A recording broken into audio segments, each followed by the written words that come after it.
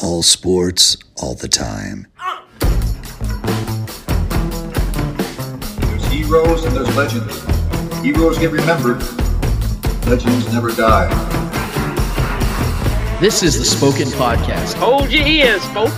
It's showtime. I'm your host, Lance Twidwell. Man, that kid, he can ball, man. He can ball. Touchdown, Kansas City!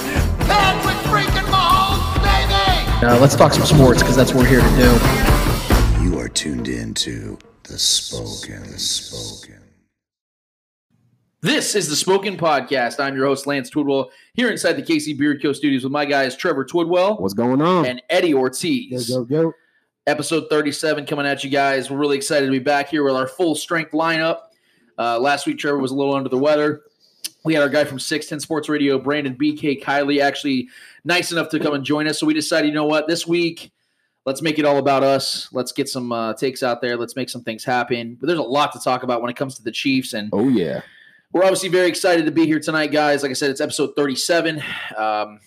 It's been a very fun ride to this point with this podcast, and we're really excited to see where this thing is going, where this thing is headed.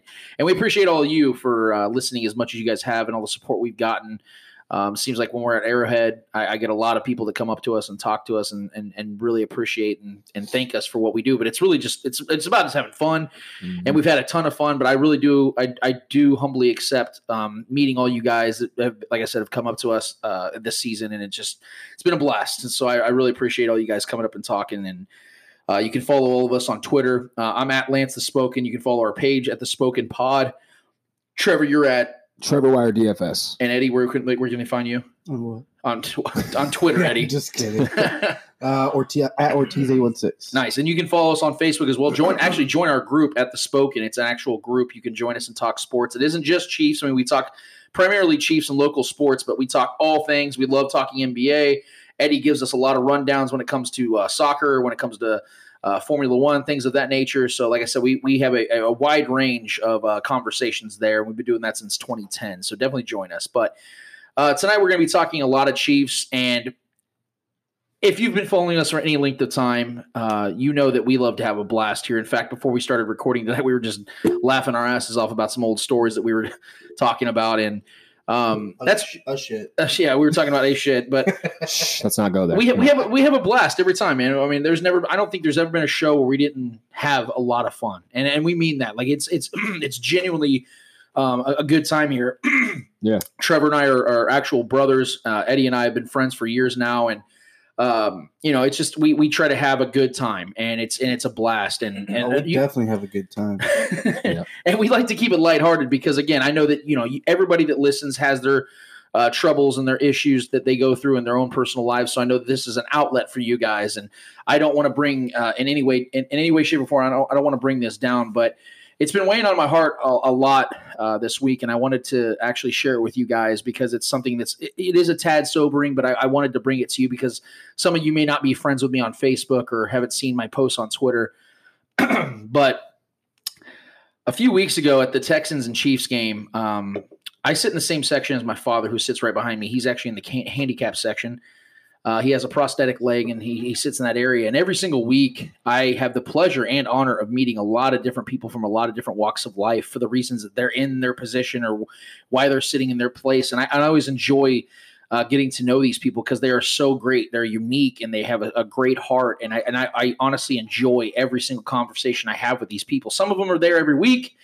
A lot of them and most of them aren't, and they get to come once or twice a season, and it's always very exciting and very humbling to meet these people. At the Texans game, after the first half, and I'm not going to give the full story because I know, like I said, I want us to talk a lot of football tonight, but I really wanted to share this with you guys.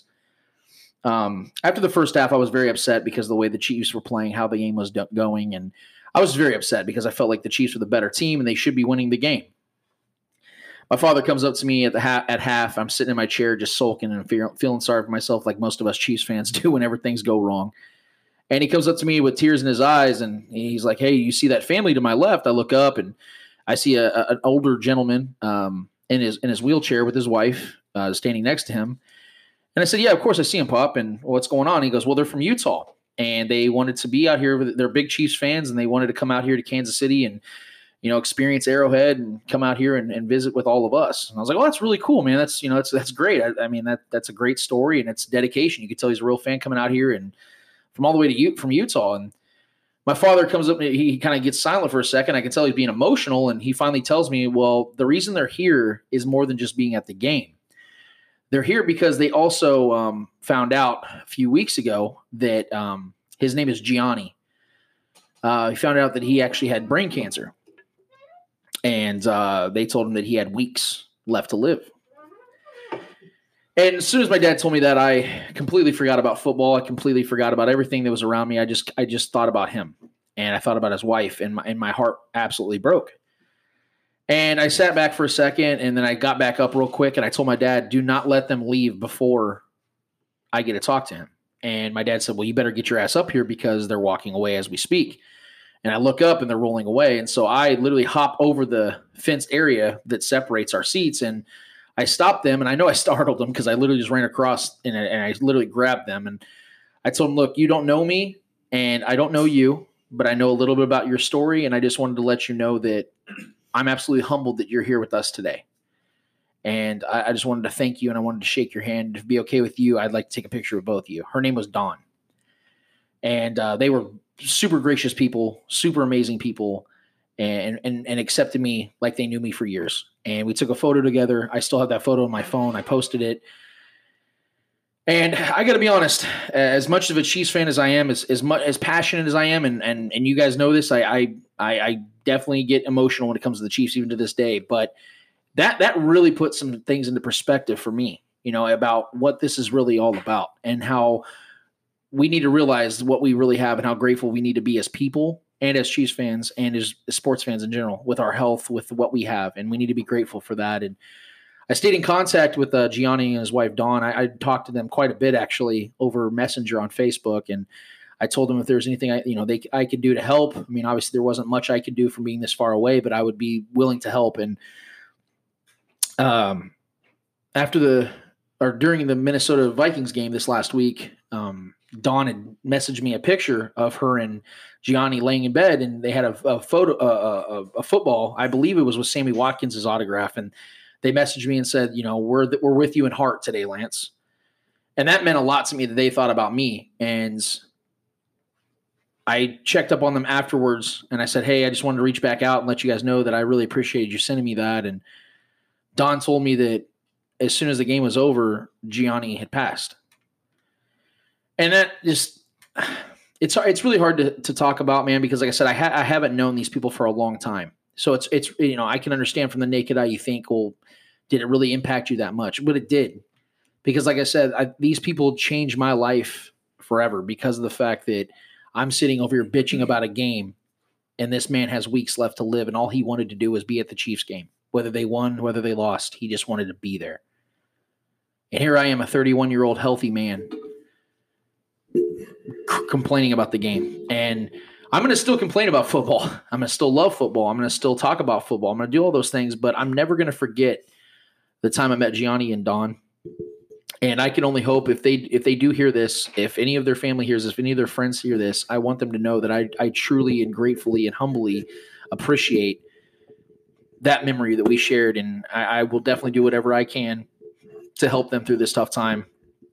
And it was just beyond humbling. And I wanted to share that with you guys because I wanted you to get some insight of what I experienced as a person, as a Chiefs fan that day, and what how much it's changed me in just that short amount of time. So I want to leave it there. I want to move on to some football, but like I said, I felt it in my heart that I really wanted to talk to you guys about that, because I felt like you guys deserve to know that story, because it definitely moved me. Yeah, and I hope that her and the family that's involved, the whole situation, everything's taken care of as far as his needs and the funeral and all that stuff. Over everything is covered and taken care of, because I know that's a stressful time. Not even just losing a father, a husband, and a family member in general. Just that stuff could be just stressful to deal with it in general. So yeah, I hope everything's going smooth for them. Yeah, for sure. So like I said, I just thank you guys for allowing me those few minutes to tell that story. And that's where I'll leave it. So that's another thing too. I just want to throw in there. It's like that's another beautiful part of sports in general, is that, it brings a lot of unlikely people together, whether you root for the same team or you root for the teams that hate each other, because I've made great friends from people that are diehard fans of teams I hate, so I just want to throw that in there, just the beauty of sports, the camaraderie that it brings and the friendships that can develop from it. So, well, not even like our own fan base. Like how many people would we know if we weren't all Chiefs fans? Yeah. And we wouldn't even be doing this if it wasn't for, pretty much the Chiefs or sports in general. Right. And that's it. So again, if you guys have stories like that, here's what I'll leave this at. If you guys have your own stories like that, maybe at Arrowhead or places like that in sporting events, go to our Facebook page and share that with us. I'd really love to hear that because that would mean a lot to me. And I just think that'd be a great idea. So definitely send us that, guys, if you have that. Like I said, join us on Facebook at The Spoken. But we're going to get to the game. Boy, we all three were definitely wrong. Well, I know the week before you picked the Packers, Trevor, and you felt very confident when the Chiefs almost got that one. But my favorite thing about it, I felt pretty patted on my own back about was the stat line that Matt Moore had, which was actually pretty good. Almost dead on the money. We should have won that freaking game. You impressed me. Yeah. I mean, what a fucking great win this was against the Vikings. And it wasn't like we stole a win. We beat them. Yeah, that was my favorite part about the whole thing. We straight up beat them. It took the entire team. That's what I loved about it. It took the entire team to win this game. I mean, there was parts about special teams and defense and offense that won this game. Like you can remember, we shut the league rushing leader down. Yeah, and Stephon Diggs had 2 straight weeks of over 100, almost 140 receiving yards. He's been balling. He had 1 catch for 4 yards. 1 catch for 4 yards, and then Dalvin Cook didn't even have He didn't even have 60+ rushing yards. I mean, it's ridiculous, man. Andy Reid coached his absolute dick off on Sunday. Yeah. I mean, Spags too, man. Spags absolutely, and you're seeing the progress of Spags, and he's learning his defense and what strengths and weaknesses he has in each and every player. We were without numerous pieces on that defense too. The fact of how that defense adjusted from one weekend to the other was fucking unbelievable. Yeah, 2 totally different teams. Yes. Yeah. Well, the reason I single out Andy Reid is because I've been severely critical of him over the last couple of weeks. But he deserves all the praise, and I'm so glad that he's my coach, man. Because there are times, and that is the embodiment of my relationship with Andy Reid as my coach. Is that there are games and then there are moments and times where I'm so sick of his crap and how conservative he gets and how in his own head he gets. But then he'll have a game like that where you're not supposed to win. And they go out there and he puts together a masterful game plan. And he just shows us why he's one of the best. With a dude that wasn't even playing football like the year prior. So that's impressive. And I'll say this, as down as I was on the defense for allowing Carlos Hyde to rush for 116 yards, I'm just as high on the defense now that they've kept Phillip Lindsay to 36 yards, Aaron Jones to 67 rushing yards. I mean, he had a monster game in the receiving department, but I'm here just to make a point for argument's sake. And then holding the league rusher, like Trevor said, to 71 yards, Dalvin Cook. Okay. Yeah. This defense is different. They've changed. They've turned a corner. I'm truly beginning to believe in them because of the fact that even though they lost Chris Jones, Frank Clark, Alex Okafor, and Kendall Fuller at certain points of the first half of the season, they have absolutely progressed at their greatest weakness, which is the rush defense. And after last week, doing what they did against the monster known as Dalvin Cook, I have to think having confidence in this defense moving forward isn't ridiculous. In fact, it might be the right move. Because I do believe, and we've been super critical on this defense all season because they were atrocious at the run game. They were historically bad for like the first 4 or 5 weeks. And now we're seeing them literally shutting down the best of the best at what they do. Losing 3 straight home games in the most mind-boggling and hair-ripping out fashion to go out there and beat a team like the Vikings who have been so hot. I think they won, 3 or 4 straight games. Yeah. One of the best offenses in the league. Unbelievable. Kirk Cousins has been rolling. Dalvin Cook's been rolling. Stephon Diggs has been rolling. Yeah. Even Adam Thielen was out there. Yeah. And it didn't matter. Oh, I mean, they've won without him already. So, that's hyper impressive. Especially, obviously, I had faith in our defensive front from the get-go, just because of the talent and the depth there. I love the signings that the Veach brought in. Derek Nottie has been definitely balling this year. He's showing his strength, and he's kind of a one-trick pony, but he's very good at what he does. Just blasting through his one, gap. But the corners have been so impressive. And the linebacker core actually doing something is just and producing in coverage. The only thing with the coverage is the only thing I think is our weak spot with our coverage and our linebacker core. But as far as us stuffing the run and Ragland's been super impressive. But Chartavius Ward, man, that guy he's showing his speed, his ability to stay with guys and not get penalties. because we saw early on in the season how often we were one of the most penalized teams for the first 4 or 5 weeks. Was it Breland that was pulling in right, all those passes? right? And you can see, man, we've definitely pulled back on that. We definitely we're starting to see our guys more disciplined. That was my biggest thing, was tweaking the attitude, guys getting out there, because we saw even with Frank Clark, it didn't look like he had the attitude that he's known for. And obviously he's not out there right now, but I expect him fully to get back there and bring that attitude. But just the change in attitude has been a huge thing for us, the mentality, getting out there, getting gritty and hitting guys, and just getting out there and just playing football, man. Some of these guys are just not – before, they just weren't doing their job, and they were just look uninspired. And we look extremely inspired, and we have so much momentum rolling into these next few games, with the performances and the numbers we've been putting up. We have, 15 sacks in the last 3 weeks or something like that? I mean, I couldn't ask for much more, man, from these guys to step it up, and they're doing it. So, and you can't. And to your point on the offensive side, you couldn't ask more, pun intended, from Matt Moore, because of the fact that. Man. And we'll talk more about that as the show progresses, because we obviously have some news at the quarterback position for this upcoming week. Andy Reid, and this is where I have to give him absolute credit, because when the Chiefs hired Steve Spagnuolo, I went on Facebook Live, and I was very critical of the hire, because I thought there were better guys out there available to take over the DC position. I still feel like they could have done better at that position. I think that Steve Spagnuolo has a proven track record, but I felt like the majority of the reason why he got this job is because him and Andy Reid go back. And that was my biggest concern, was did Andy Reid basically just hire his next Bob Sutton? Because we all know that Bob Sutton got that job because of the fact that he's Andy's guy.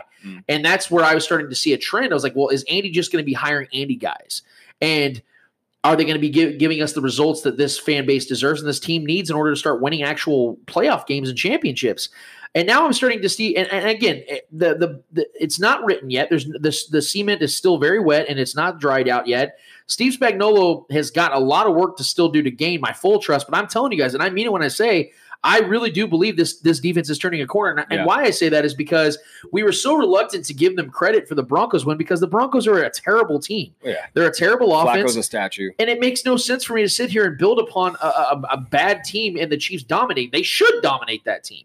But when they started to play very well against the Packers, they didn't play a great game, but it took two amazing plays from Aaron Rodgers to beat us. It took Andy Reid to punt the ball on the 40-yard line with 5 minutes to go for the Chiefs to lose. It took all that for them to lose by a single touchdown against a healthy Packers team. And then you go against the Vikings when your team is the Chiefs had every reason to feel down and out about this game. That was like on the when I looked at the schedule at the beginning of the year, that was like one of the worst matchups I looked at for us. That's why I had us beating the Packers and had us. The only one when we talked about this stretch of games with Matt Moore, the Vikings was the only game that I was like debating on. I don't know if we can pull that one out.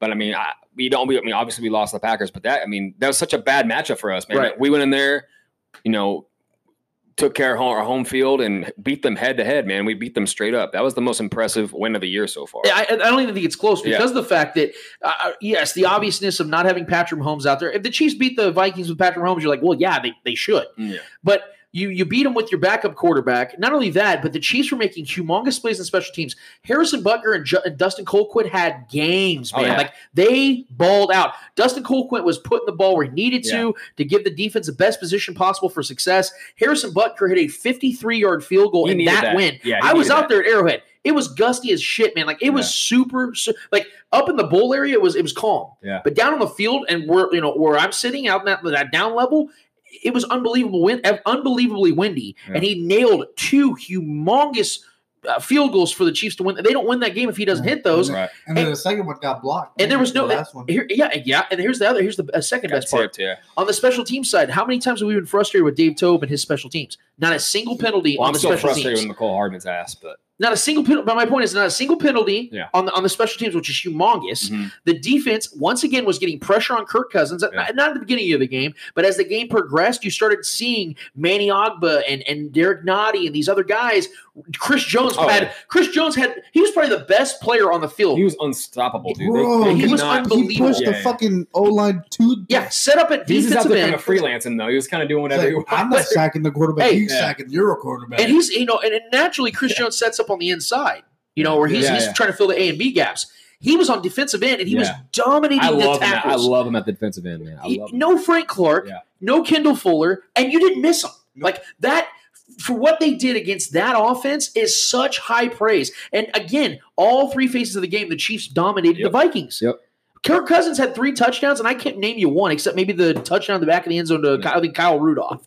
Like, that's the only play I can remember that Kirk Cousins made. I was like, that was a good throw. Yeah. Outside of that, like, he didn't do anything that wowed me, and the defense had all the reasons in the world to falter. The Vikings, in all realistic aspects, should have came in here and whooped the Chiefs. I was expecting. I talked to our guy Dirkness from Amateur Hour before the game. He was hanging out at the tailgate, and I said, man, I'm going to be honest with you. If the Chiefs get whooped today, I wouldn't be shocked. It just pisses me off. The only game that I finally picked us to lose, we fucking pulled out. It's like, dude, that pisses me off. Because I'm not a homer, but I'm almost every week. It doesn't. I mean, especially when we have Pat. But I felt confident against the Packers, and I originally felt confident against the Vikings, and it.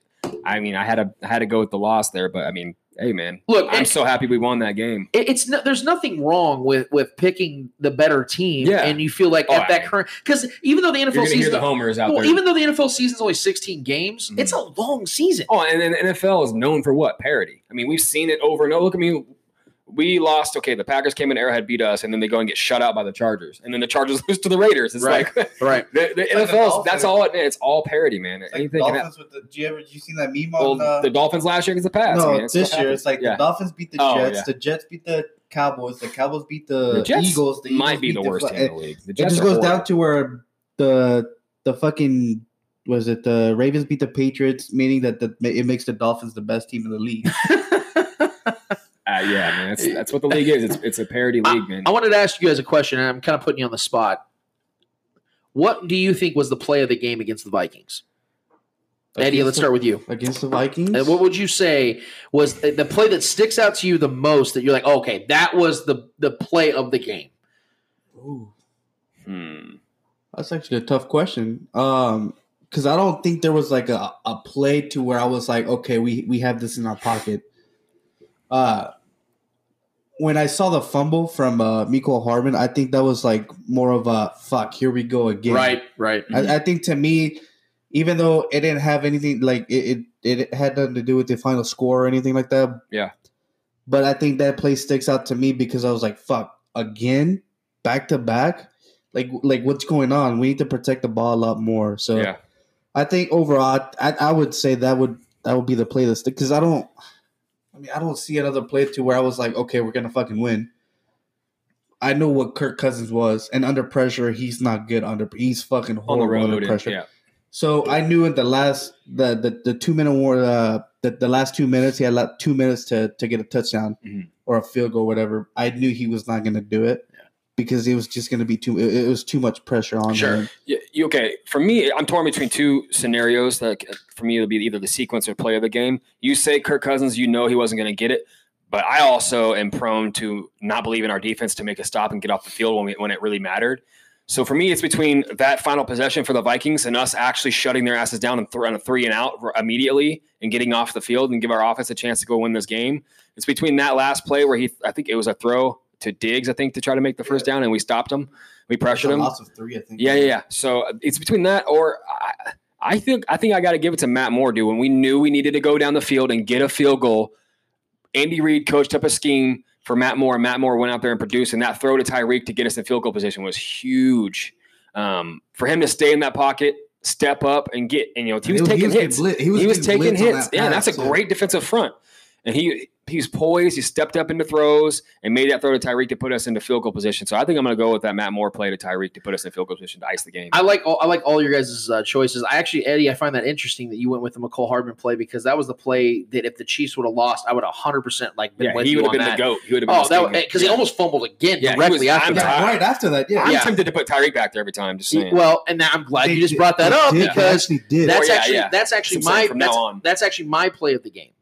Because even though Tyreek Hill did not get the ball on that last punt of the Vikings, I see your angle here. Yeah, that changed the entire game. Because if they would have punted the ball 60 yards like Britton Colquitt can, the Chiefs may not score on that drive. They were earlier, and they're booting them down. Yes, the Colquitt brothers. I mean, they're Hall of Fame punters. Yeah. And you see Tyreek and the crowd's going nuts. You start to feel the shifting because I was there, like I said, and Vikings fans fucking brought it, man. They were great. I mean, they were amazing. We're going to talk more about that later tonight as well. But you felt it. Like Tyreek's up back there, 40, 50 yards just dancing, knowing he's like, these motherfuckers ain't going to kick to me. I know they're not. And if they do, I'm gonna get them. And Britton Colquitt absolutely shanked the ball. I think the ball went for 27 yards. Yeah, that's a great call on that, man. And it went right almost the middle of the field. And it gave Matt Moore all the time in the world. I think they had like 2 minutes left. Yeah. All the time in the world for him to just work this offense, take your time. Yep. And then Harrison Butker, it was still like a 41-yard field goal. But Harrison already hit a 53-yarder, so it wasn't like that was like the pressure cooker. Mm-hmm. He already knocked one far away. And I mean, it was beautiful, man. And so I'm going to give Tyreek Hill, because I think Tyreek Hill absolutely had himself a day. He's on pace this season to have 1,500 yards. Oh, no, I'm sorry, in games he's played. To have 1,500 yards and 13 touchdowns in games he's played. He's making his case for the best at the wide out position, man. I mean, the guy every week. They were talking about that earlier today, too, and it's hard to disagree. I would say right now Tyreek Hill is probably the most versatile wide receiver. We're getting the crew back this week, so. Yeah, well, my God, we're going to talk more about that tonight as well. We're going to talk about the Titans matchup coming up with Patrick Mahomes coming back. But we're going to get to something else first after we get back from this break. Chiefs fans have been selling their tickets off, especially over the last couple weeks, and there's been a lot of flack, not only from other fans, but from Chiefs players. We're going to talk about that in a second. We'll get back to that after this. Commandeer is Kansas City's alternative apparel brand. They make unique Kansas City-themed apparel and accessories with an emphasis on counterculture. They're nominated for 2 Best of KC 2019 awards in the Pitch magazine and have plenty of designs for both sports fans and anyone else. Find them online at commandeerbrand.com or follow them at Commandeer on Instagram, Facebook, and Twitter. Soft shirts designed with an edge. Back at it again on the Spoken Podcast for episode 37, segment number 2. I'm your host, Lance Twiddle, here inside the KC Beard Co. studios with my guys Trevor Twidwell. What up? And Eddie Ortiz. Go. Got the whole lineup back together, guys, and it feels so good. And we just got done talking a little bit about the Chiefs and Vikings game and how unbelievably unexpected that victory was, at least for us here at the Spoken Podcast, because we all did pick the Vikings to win this game, and we can go down that road again. The fact is, we all threw it wrong, and goddamn, are we happy we were. So the Chiefs are sitting at 6-3 now. Got a 2-game lead in the division. Well, I think comfortably will with the tiebreaker with the Raiders right now, and if they beat the Titans, they'll be at 7-3. And, there's a lot to unwrap as far as, what's coming forward and what's happening ahead of time or coming, in the near future. But we need to touch on something that has happened over the last couple weeks. And it actually has nothing to do with the football side of things. It actually has a lot to do with the fans. I'll go out and I'll get out ahead and say it that I am a season ticket holder. This is actually my first year as a season ticket holder. I've been to 100 Chiefs games in my life. I've been to Arrowhead 1,000,000 times, and I've loved every single time I've been there, even in the bad years. And, there's always been these conversations about, you're not a real fan. You're not a real Chiefs fan if. You're not a real Chiefs fan if that. And I've never liked those conversations because I feel like there's really no way to really encompass that. There's really no way to embody what an actual true fan is. I feel like everyone has their own way of perception. There's their own way of what they believe a true Chiefs fan is, because everyone loves the team in a different way, celebrates a different way, grieves in a different way, and it's just very hard to tell somebody what they are and what they're not when it's not our experience, because we all experience it differently. Well, Patrick Mahomes goes down in the middle of the Broncos game. I believe it was the beginning of the second quarter. And, I've told this story before. Trevor calls me, and I'm freaking the fuck out because I'm thinking, oh, my God, our season's over. I'm crying on the phone. I think his leg snapped. I think he's got a torn ACL. I'm thinking the worst. It's over. This season is done. We're fucked. This was the bust season, absolute bust season. We luck out and come to find out that Patrick Mahomes is going to be back in the next 2 to 3 weeks. So all is not lost. But at the same time, the Chiefs happen to be at the part of the schedule where they're going against 2 juggernaut teams, against the Packers and Vikings, and it is at Arrowhead. And the Chiefs have already lost back-to-back games at home against teams they should have beaten, the Colts and Texans. So naturally, there is a group of Chiefs fans that felt, you know what? Patrick's not there. I don't feel really good about – and I'm not even trying to tell you this is what everyone was thinking. I'm just giving you a synopsis of what some Chiefs fans that I talked to that tried to sell their tickets or did sell their tickets were saying. They felt like, you know what? I'm probably not going to get the return value that I want because I bought these season tickets knowing we had Patrick Mahomes. He's not going to be playing in these games. So if I can make money selling these tickets, I'm going to do that, which is within everybody's right. And I want to get your guys' thoughts on this first before I go into delve off into my take. But I know from talking to other fans, even at the Vikings game, there were fans that I knew that sold their tickets for the Packers game. And that was what a lot of them were saying.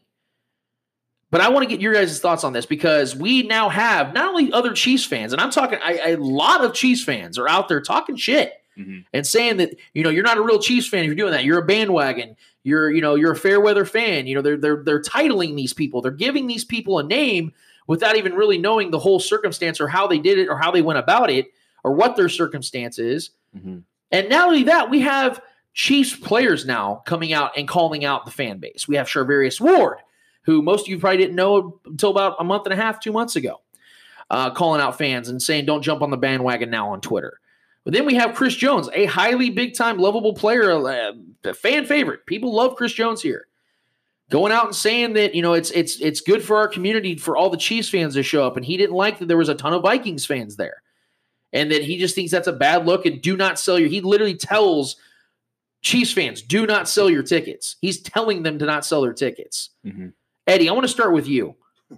What are your thoughts on this? Do you think it's okay for not only fellow Chiefs fans, but for Chiefs players to be telling fans that want to sell their tickets, regardless of the situation or circumstance, that they're wrong for doing so? Well, see, I guess I'm going to agree with the players here on this one. You guys might think differently than I do.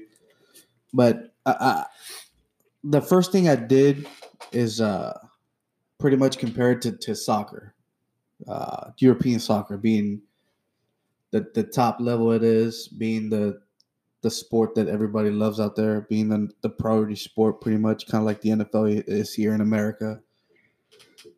And how the fan base is or are in those kind of situations. The biggest scenario, the biggest case that I can think of at the top of my head is the Real Madrid versus Barcelona game. I think it was last year. The issue Real Madrid had with that game was that there was way too many Barcelona fans. Obviously, it's a big rivalry, and you do not want the other team to invade your home and make you feel like an away team. Obviously, you don't want that to happen. So they started spotting these Barcelona fans in sections to where it is all Real Madrid supporter fan base. So it's kind of like where they put their season ticket holder members pretty much. They started seeing Barcelona fans just being seated throughout spread it across that. So what they did is they went and figured out whose seats those were, and they took away their season tickets. Yes, it's your money, yes, and all that, but at the end of the day, I think the team wants to protect their, I guess you can say, their reputation, being who they are, who they want to be, their image, I guess you can say. And me, I kind of fell on board with that, because it kind of showed disrespect towards the team.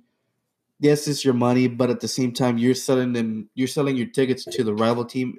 I guess it would be different if you're selling your tickets to a supporter of the same team. You know what I mean?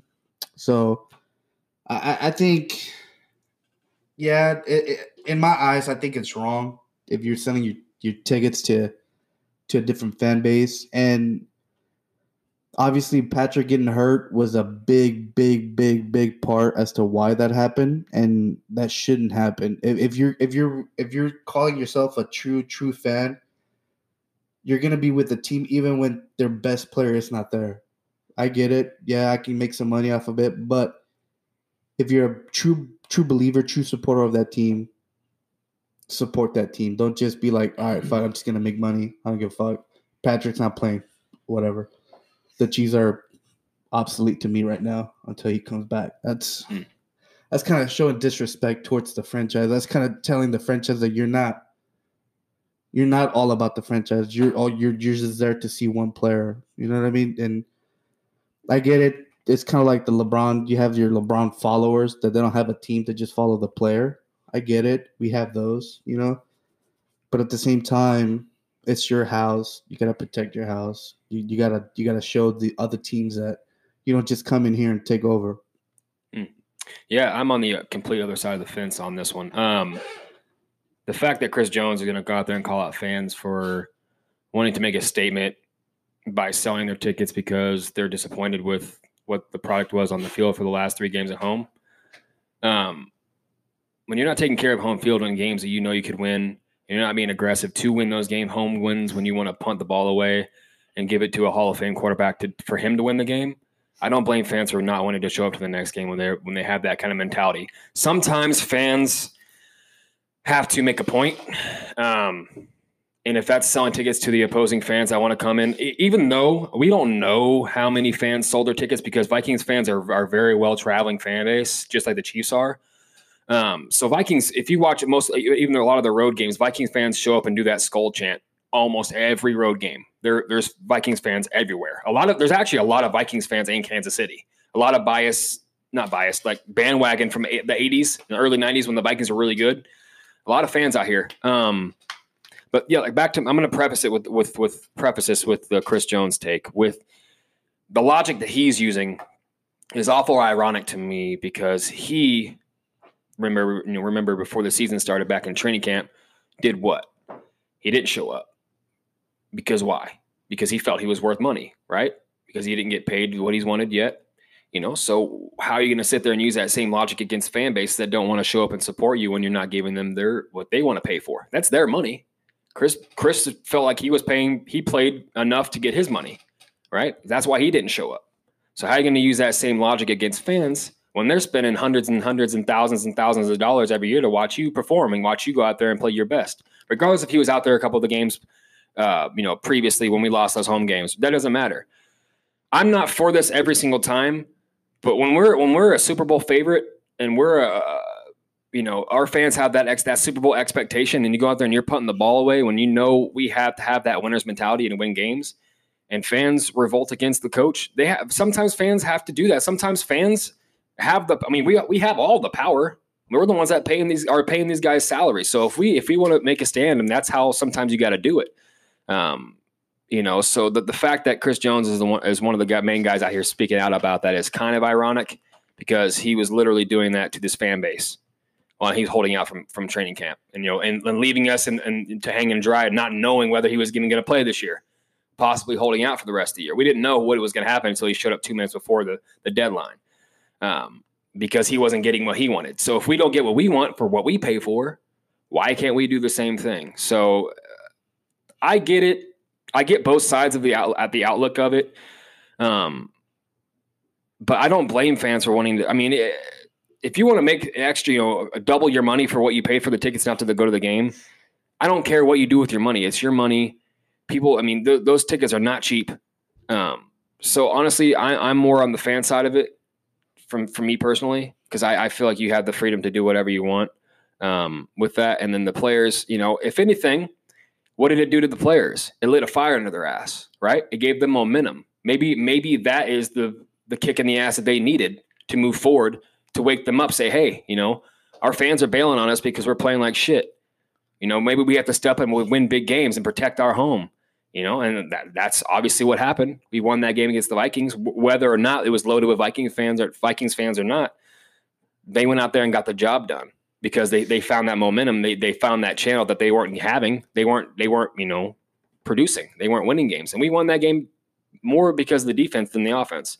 And in the NFL, especially of any sport, the NFL, you have to find momentum and motivation in any way you can. That's why coach speak is such a dominant thing in all these interviews, because the coaches don't want to give any team any fuel. That's why when Doug Peterson said that smart ass remark, oh yeah, we're going to go down to Dallas and we're going to win, y'all got your asses beat, because you don't say that stuff, because all you do is you give it the opposing team the chip on their shoulders. Maybe this is the chip on the shoulder that this defense needed, that these fans don't want to watch your sorry asses play. You don't have to like it. But that's sometimes in the NFL that happens. So I have no doubt in this fan base. This is one of the most faithful fan bases we sell. We're some of the highest selling tickets every single year. Even when we had Matt Cassel as our quarterback, we had a ton of games sold out. So I'm not going to sit here and try to knock on this fan base and call us fair weather fans, because I've grown up in this city and I've watched us cheer on some shitty Chiefs teams through the tough years, and we've had some good years, but it's only going to get better from here on out. And if anything, if this motivated the Chiefs defense, that's all that matters to me. But that's the thing, though. Even in the shitty times of the Chiefs, you were selling out Arrowhead, and now one player goes down, you're pretty much your whole fan base just kind of like looks the other way. There's a difference in the air, though. This team had Super Bowl aspirations. Those teams. That's the ultimate difference because of the fact. And let's address something real quick. And I think we all could agree with this, whether you stand on one side or the other. If Patrick Mahomes isn't hurt, and the Chiefs aren't losing multiple games in a row at home, we're not even having this conversation because those ticket sales aren't happening. Well, either way, I think there's going to be a lot of Vikings fans there either way because it's a good game they want to go to. Here's the thing. They only play Kansas City every once in a while. Here's the thing, though. Right. Here's the thing we got to remember here. And this is something I don't know how or why this is being overlooked, but this literally defeats the entire conversation. These Chiefs fans that are selling their tickets and putting them on StubHub and these other places do not dictate which fan they're selling it to. It doesn't say, hey, I'm a Vikings fan, let me buy this from you. Right. So it's impossible unless you know somebody personally that's a Vikings fan and you're intentionally giving it to them. But even if that's the case, that is that person's right to do so. The whole point of selling a ticket is to make profit. And Trevor made a point about how there's a lot of people here I know personally that are Vikings fans, that have been raised Vikings fans. Right. And if I'm a person that has no interest of being at that game for whatever reason it is, and I know there's a Vikings fan here that wants to see their team because they don't live here, or they live here, they don't live in Minnesota, they don't get to see their team. I'm not going to be the douchebag that says I'm not selling it to you because that would make me not a real fan. We have cousins in Minnesota that would love to come out and if they had an opportunity, to be at this game, and let's say I didn't want to be there, I'm going to let them have that ticket and sell that to them. I don't give a fuck what anybody says to me. That's my choice as a season ticket holder. Yeah. But let's dive deep into this, though, for a second. Because I think, Trevor, you made some really good points. Eddie, I think you made it. Because here's the thing. I think there are valid points on both sides. Absolutely. I don't have a problem with the players and other fans having a problem with there being a lot of other fans there. I don't have a problem with that. The problem, though, is that we're not seeing this from an honest perspective. Because, first of all, the team doesn't make the majority of their money on ticket sales. Right. They make it off TV contracts. So if you're really, when Chris Jones is saying the shit he's saying about, it's not good for the community and it's not good for this and that, actually, if you're really caring about that and the revenue and all that shit, you'd want people to watch from their house because ratings on TV actually help your team more than them being in the seats, if we're being honest here. So let's not pretend like Chris Jones is saying this because he's looking out for the team. He's saying this because he's pissed off as a player who just got back, and he's a passionate dude, and I totally get it, but he's not seeing this from an honest perspective. He's seeing this simply from his perspective. He's not seeing the big picture. I talked to a writer, and I'm not going to say his name because I promised him I'd say it off the record, but this guy writes for the Chiefs. And he said, when I asked him this question, what are your honest thoughts about the players calling out fans for selling their tickets? He said, and I quote, well, then take a Grady Jarrett deal than if it's really about helping the team. It's soft. No right to tell them what to do with their money when you do what you want on plays to get sacks. Talking about Chris Jones. Grady Jarrett with the Falcons signed a 4-year, $68 million deal, $42.5 million guaranteed. What he's basically saying in that is, Chris Jones, if you really want to talk about saving the franchise and helping the franchise and the community and all that stuff, take a team-friendly deal and help the Chiefs on their salary cap. Yep. Don't sit here and tell the fans, hey, you guys need to be helping us and being there and spending your hard-earned money and not selling it to earn that hard-earned money back for whatever reason it is, again, because we can't definitively say what it was they decided to do that for. Catch-22, man. How about you? You step out? Because Trevor made a great point. Chris Jones defeats his entire argument by what he did in the preseason and the OTAs same logic. And training camp. Use that same logic, man. Yes, he ended up coming there. Right. But the point is he showed his displeasure at the beginning. So you can equate that to a Chiefs fan missing a single game. Which, if you think about it, that's more impactful to the team's chemistry than anything. Than fans not showing up. Absolutely. You think Chris Jones not showing up? You really don't think that Chris Jones not being at OTAs and training camp has less of an impact than the dude sitting in 312?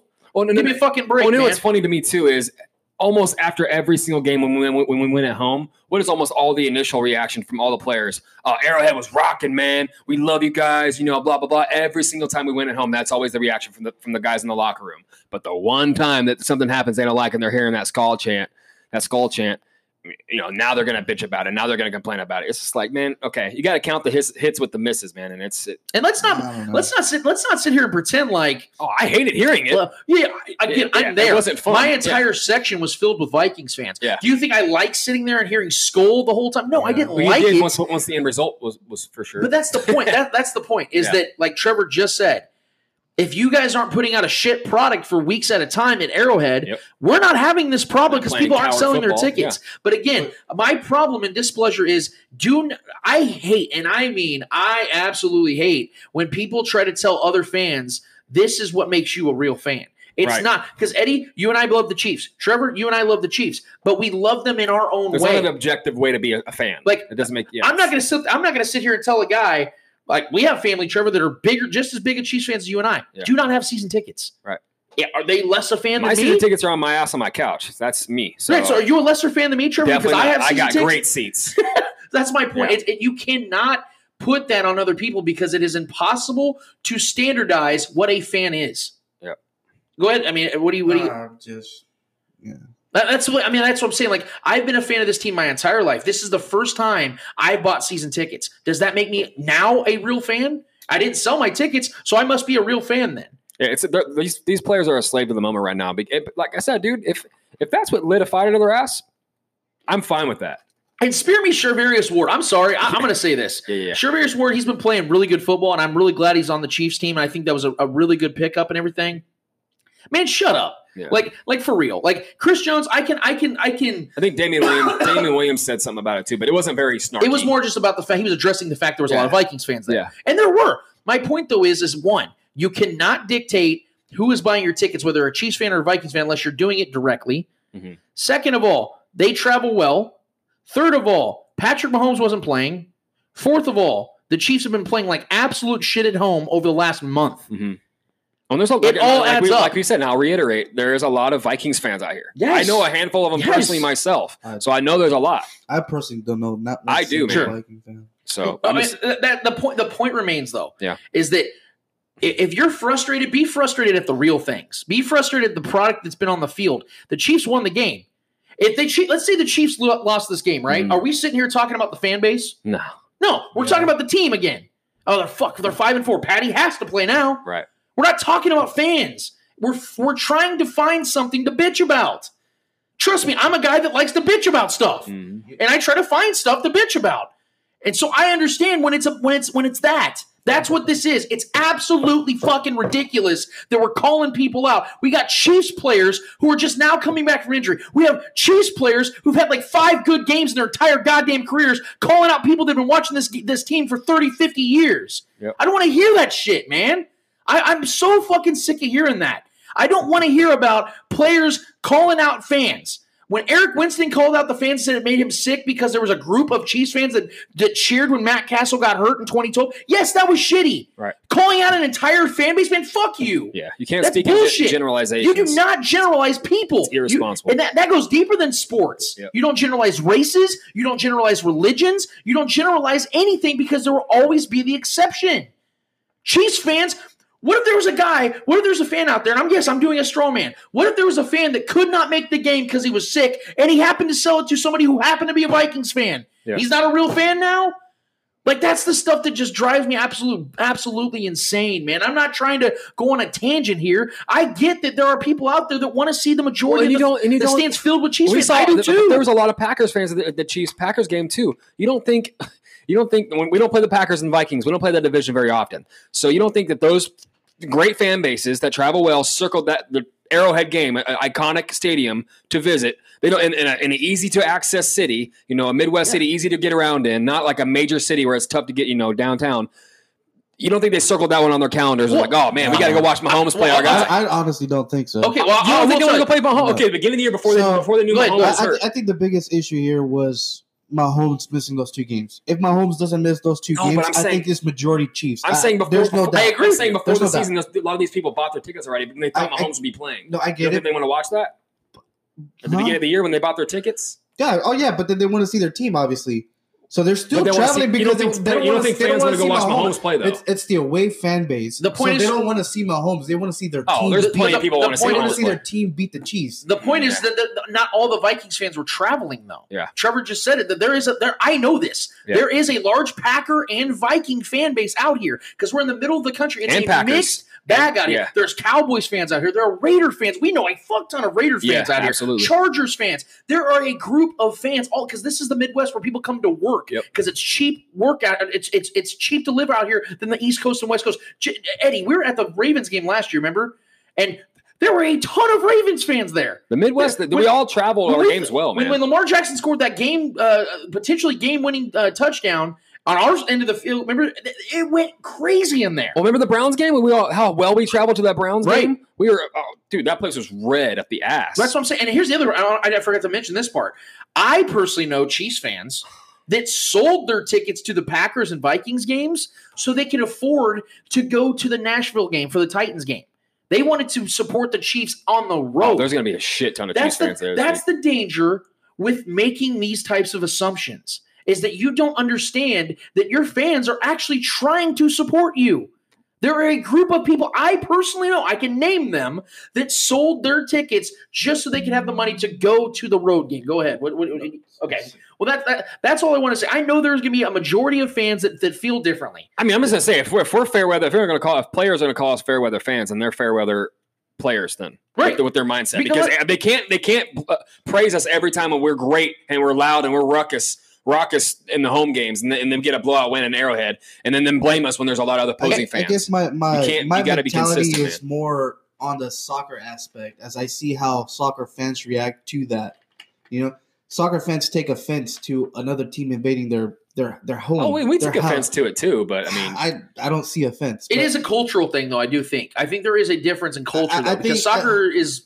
I think with soccer, fans take offense to that. Like, I feel like if it had been the Raiders or Chargers filling our place, it would have been different. Why myself, in my own opinion, I think I have to take offense to that because of the way I was brought up with soccer fan wise. You're there to support your team. If you're a season ticket holder, you're there to support your team. Y'all are just over dramatic. It's okay. I get it, but at the same time, there's some of those passionate fans in the world, man, for sure. So I think passion for me is pretty much like the most important thing. Money, I don't give a fuck. Like, if I'm going there or if I'm supporting my team, it's because I'm supporting my team. I'm not supporting one player. I'm not supporting two players. I'm supporting the entire organization as a whole. If I want to sell my tickets because of the way the organization is running, okay, I get it. It's the entire organization, not because, oh shit, Patrick Mahomes is fuck, I'm not gonna go. I'm just waiting for the post game interviews after we mop up the Titans in the locker room and like, look at all these Chiefs fans that showed up to the game, and Sea of Red traveled, and everyone was so loud, and we appreciate all y'all. We love all y'all. We love Chiefs Kingdom. I'm just waiting for that after we win this game. I'll make one more point, and we'll go to break, because I agree with you on that, Trev, because I think there's going to be a lot of Chiefs fans in Nashville this week. But one more point I want to make, and this is something, again, that a lot of people do overlook, is that every single home game at Arrowhead, I can't speak for all the other venues and other stadiums, but at every single Chiefs game, there are over 5,000 to 10,000, if not more, seats that brokers buy, that the Chiefs sell to. And they disperse that to other people who are the highest bidder that are trying to get tickets. So once again, we're talking about thousands of seats that are not being sold by the normal, everyday Chiefs fan. Well, like I said, dude, so that can go to Vikings fans, that can go to Packers fans. And I do truly believe that Arrowhead is, because of the Mahomes effect, Arrowhead is becoming one of those venues that opposing teams want to go travel and watch. And I spoke to Vikings fans before the game. I spoke to Vikings fans before the game who traveled from Minnesota. And they said that Arrowhead Stadium was a bucket list for them, and they bought these tickets before the season. That's becoming a thing. So all these scenarios I'm building are why we can't assume this stuff. So, right. Go ahead. I mean, just going back into soccer, the way the soccer world works, the way they work their stadiums is they have a specific away section. They sell the section to, like, let's say if the Vikings were coming to town, like they did, all those tickets will be in Vikings websites, like their own websites. You know what I mean? That's kind of like what they do in soccer. They have their own section. They give the away fans their own section, and I think that would have been a lot different if I would have seen that section fill up, and then on top of that, around that. Yeah, but that doesn't section. happen. That doesn't happen. But that doesn't NFL. exactly. Yeah. So that's why I'm saying in soccer, it's a different mentality for me. Soccer stadiums are much more massive than NFL stadiums that we got. I mean, Outside of America, yes, for sure. Yeah. I'm not talking MLS. So I get where you're coming from. I do, Eddie. I'm just saying that we have to accept this for what it really is, not what we want. That because of our love for other sports and the passion that that entails. It is different in this. This is a different animal.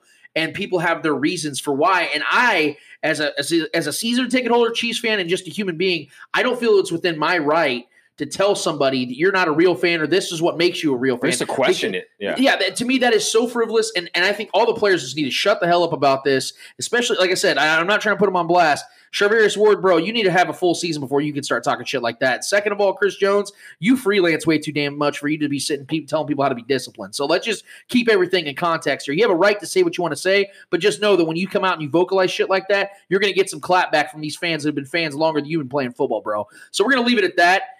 When we get back, we're going to talk about the Raiders for a second. Are they a team that could legitimately take the AFC West from the Chiefs? And could the Chiefs actually run the table? We'll get back to all that after this. KC Hemp Company, your most trusted CBD provider in Kansas City, shipping nationwide. Ancient plant for a new age health.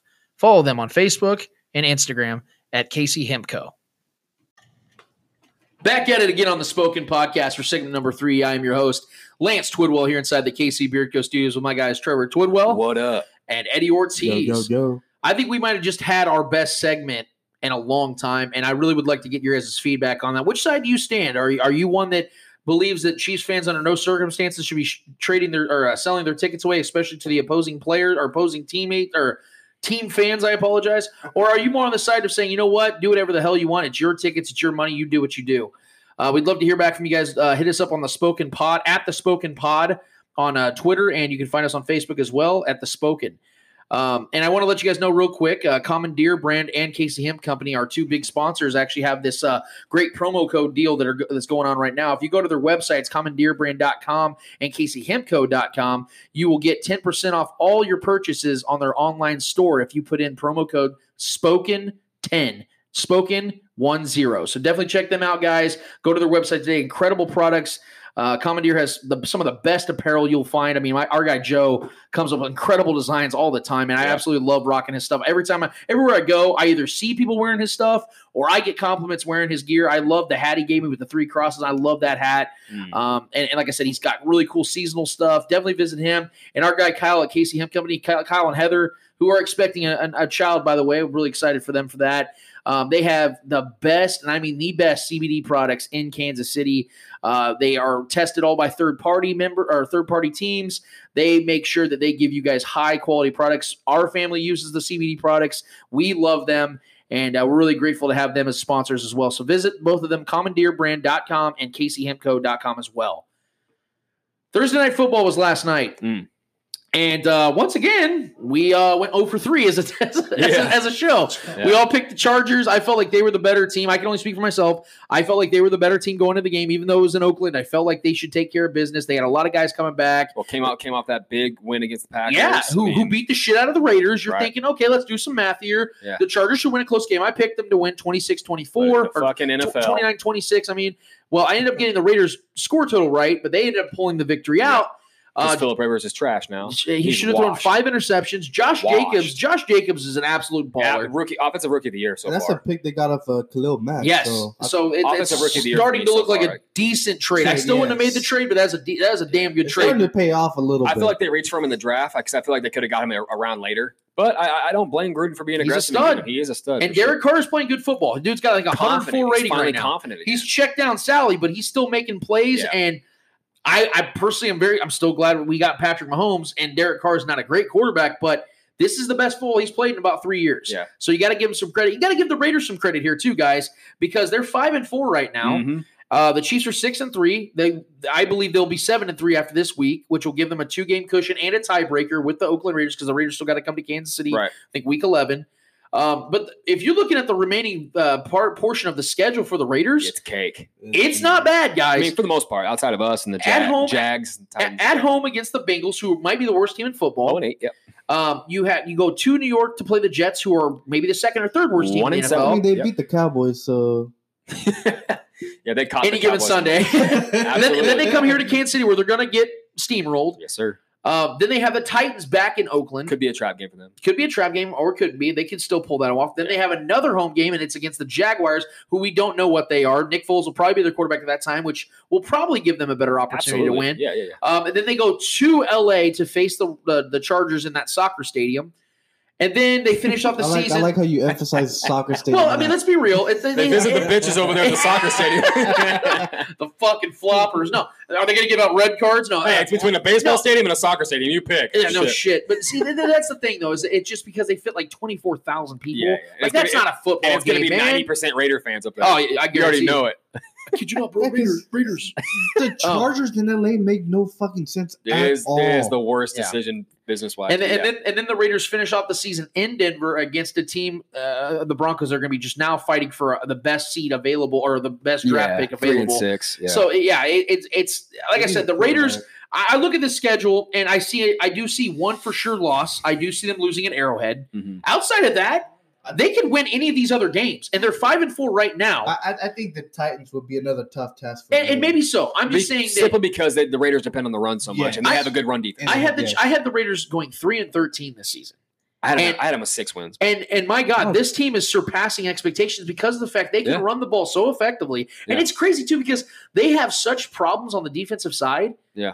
They just lost their safety last night. Carl Joseph. That's a huge loss. Humongous loss. He's been balling. They've had secondary issues all season long. They've been awful against really good teams. Cleveland Farrell's coming around. He's coming around. He was making some big plays last night. The Chiefs destroyed the Raiders in week 2. Yeah. The Packers destroyed the Raiders 2 weeks ago. 28.25. Yeah. Yeah, they are bad against good teams. That's why I don't believe their secondary is horrible, and that's why I couldn't believe Philip Rivers was struggling so bad against that Raiders secondary. I couldn't believe they weren't able to tear them up. It was unreal. I sent him a text right after. I was like, dude.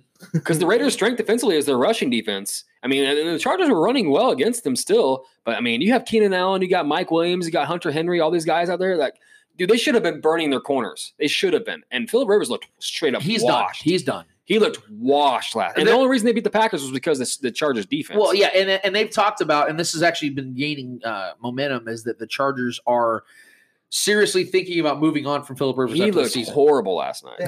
He's never missed a game in his career. Dude's an 3 picks and a pick 6. Dude, like that was he's an absolute warrior. He's an absolute warrior. He's had an incredible season, incredible career.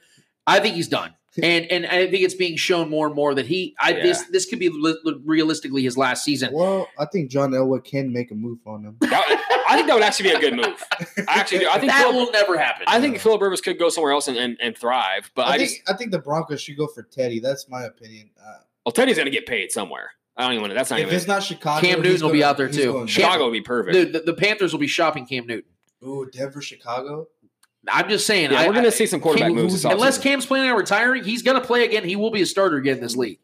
And I think he should be. If he plays for a Bears type of team, I can see Cam getting back into the playoffs. If you're the Bears and the Broncos, I think are two that can have really good teams if they just had the quarterback. Yeah, they both have good offensive weapons. So, like, who do you think can go for who? Like, that's just a random question. If I am the Broncos, yes, I'm probably going after Teddy Bridgewater because of the fact that he's only 26 years old. His leg is completely healed. He has shown that he can lead a good team. He's a safe player. He doesn't turn the ball over. Yeah, if you can, because one thing I will give John Elway is the guy has built good defenses.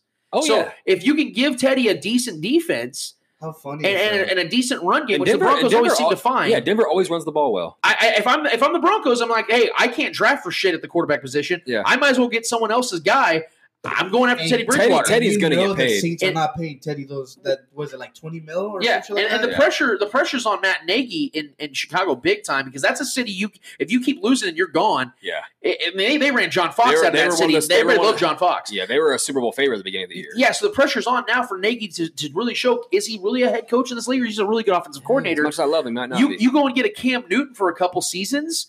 And you pair him up with that defense and that run game with Montgomery, that's an 11-win team. So there are – I don't want to get too far off topic here, but I definitely can see those being realistic moves.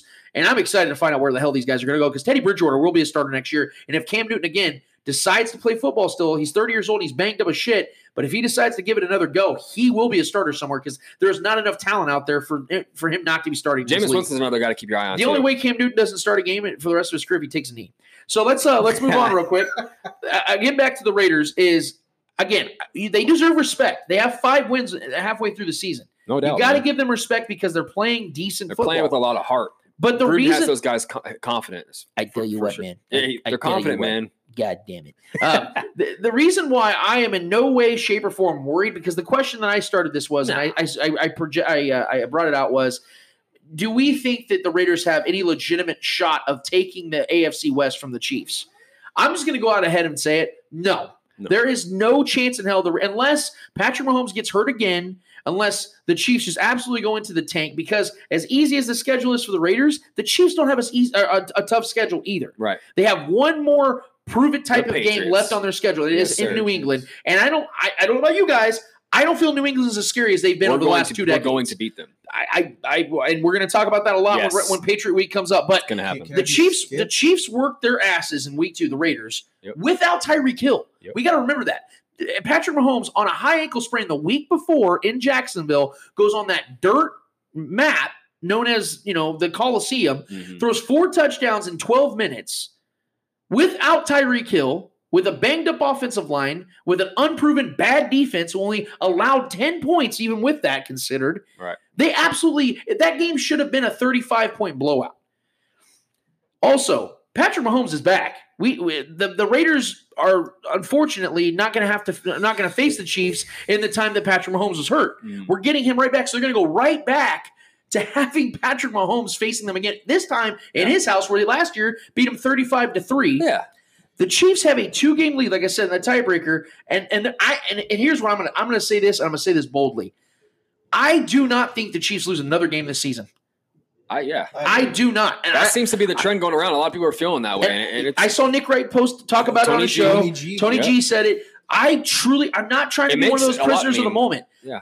The Chiefs got through the toughest part of their schedule 6-3. Patrick Mahomes missed 2.5 games. Right. And they went 6-3. Now they are going to be facing the lightest part of their schedule, and the team is getting healthier. Mm-hmm. I don't see how the Chiefs – I mean, you look at the schedule right now. They have the Titans this week. The Titans are playing with Ryan Tannehill as their starting quarterback. That should tell you where they're at right now. Their defense is good, but and we're going to talk more about this in our final segment. That's fine. The Titans are only allowing 18 points a game this season. Mm-hmm. But even their own reporters and former GM came on to 610 today and talked about how, although their defense is good, they struggle really bad with speed. What is the Chiefs' offense known for? Speed. Right. So that is, even though their numbers look good, they haven't faced an offense close, not even close, to what the Chiefs can be and will be this week. And so I don't think, if you look at the rest of the schedule, the Chargers are terrible.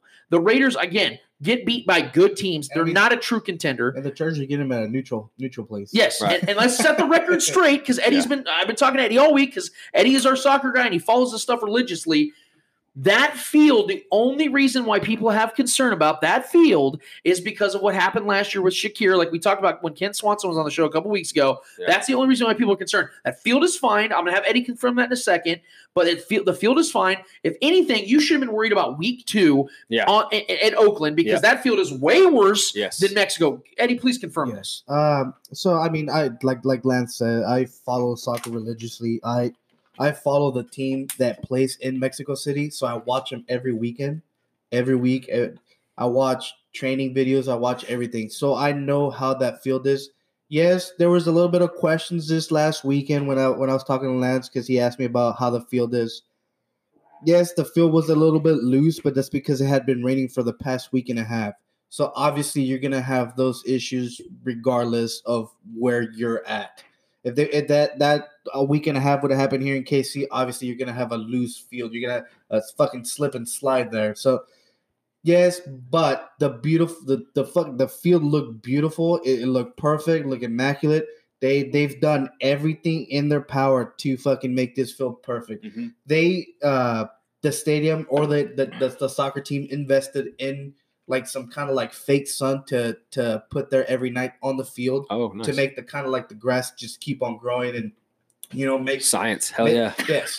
Make it as nice as they can. Obviously, Mexico took last year's game personal, moving it away from. Oh yeah, Mexico they lost their ass on that. They lost millions of dollars in that, and Mexico took that shit personal. And this year, they've made upgrades on the stadium. Any upgrade you see on that stadium is because of the NFL. They're trying to match what the NFL wants. That stadium went from 110,000 people to 85,000, which is still huge. But yes, it's still to your point. But you're taking 30,000 seats away from that stadium just to please the NFL. So yes, Mexico's doing everything they can and in their power to make this field as perfect as it can be. And I sent Lance a video, and the field looks beautiful. It looks great. I don't see any issues with it. Fans that are keep talking and saying, "Oh, the field in Mexico," they're basing it off of last year and because of Mexico. Yeah, this is their last chance. I mean, they screwed up. And I think this one's going to go well. I think they're basing, like I said, they're basing it off of last year, and because it's Mexico. So let me ask you guys. Let me just to bring it back to the original point. Do you? And I'll start with Trev. Do you see any way that the Raiders could really make a legitimate fight for the AFC West for the remaining? I think now they have 7 games left on their schedule. Do you see any way that they can do that with the Chiefs? I mean, with football, there's always a way, especially with a team that's obviously been on a roll like the Raiders have, and they have their easiest part of their schedule coming up. But it just has all of us expressed the way we feel and the confidence we feel in the Chiefs running the table here moving forward. In my personal opinion, no, I don't see them. I can definitely see them trailing us, by a game or two for the rest of the year. But I don't ever see them catching up to us. I do think they're going to lose a game or two in this upcoming schedule, as easy as it looks. I do see them failing and losing a couple games like they always do. That they should have won. Like I think honestly, one of those games is the Jets game. I think they're going to lose to the Jets. I just think it's going to happen. I think that's one of those games where Darnold and gets a couple connections, deep balls with it, because we all know Darnold can chuck the ball, and the Raiders' corners are terrible, and they just lost Carl Joseph. I think that's going to be a game where they lose. That's just one of them. I definitely think the Titans can give them a run for their money with playing. I think they're losing the Titans game. Well, because the Titans are a kind of team that would beat the Raiders because the Raiders like to run the ball a lot. But yeah, I don't think they'll ever catch up to us as far as. But I do respect what Gruden's been doing over there. He's definitely got those guys bought in, and they've lost a ton of bodies.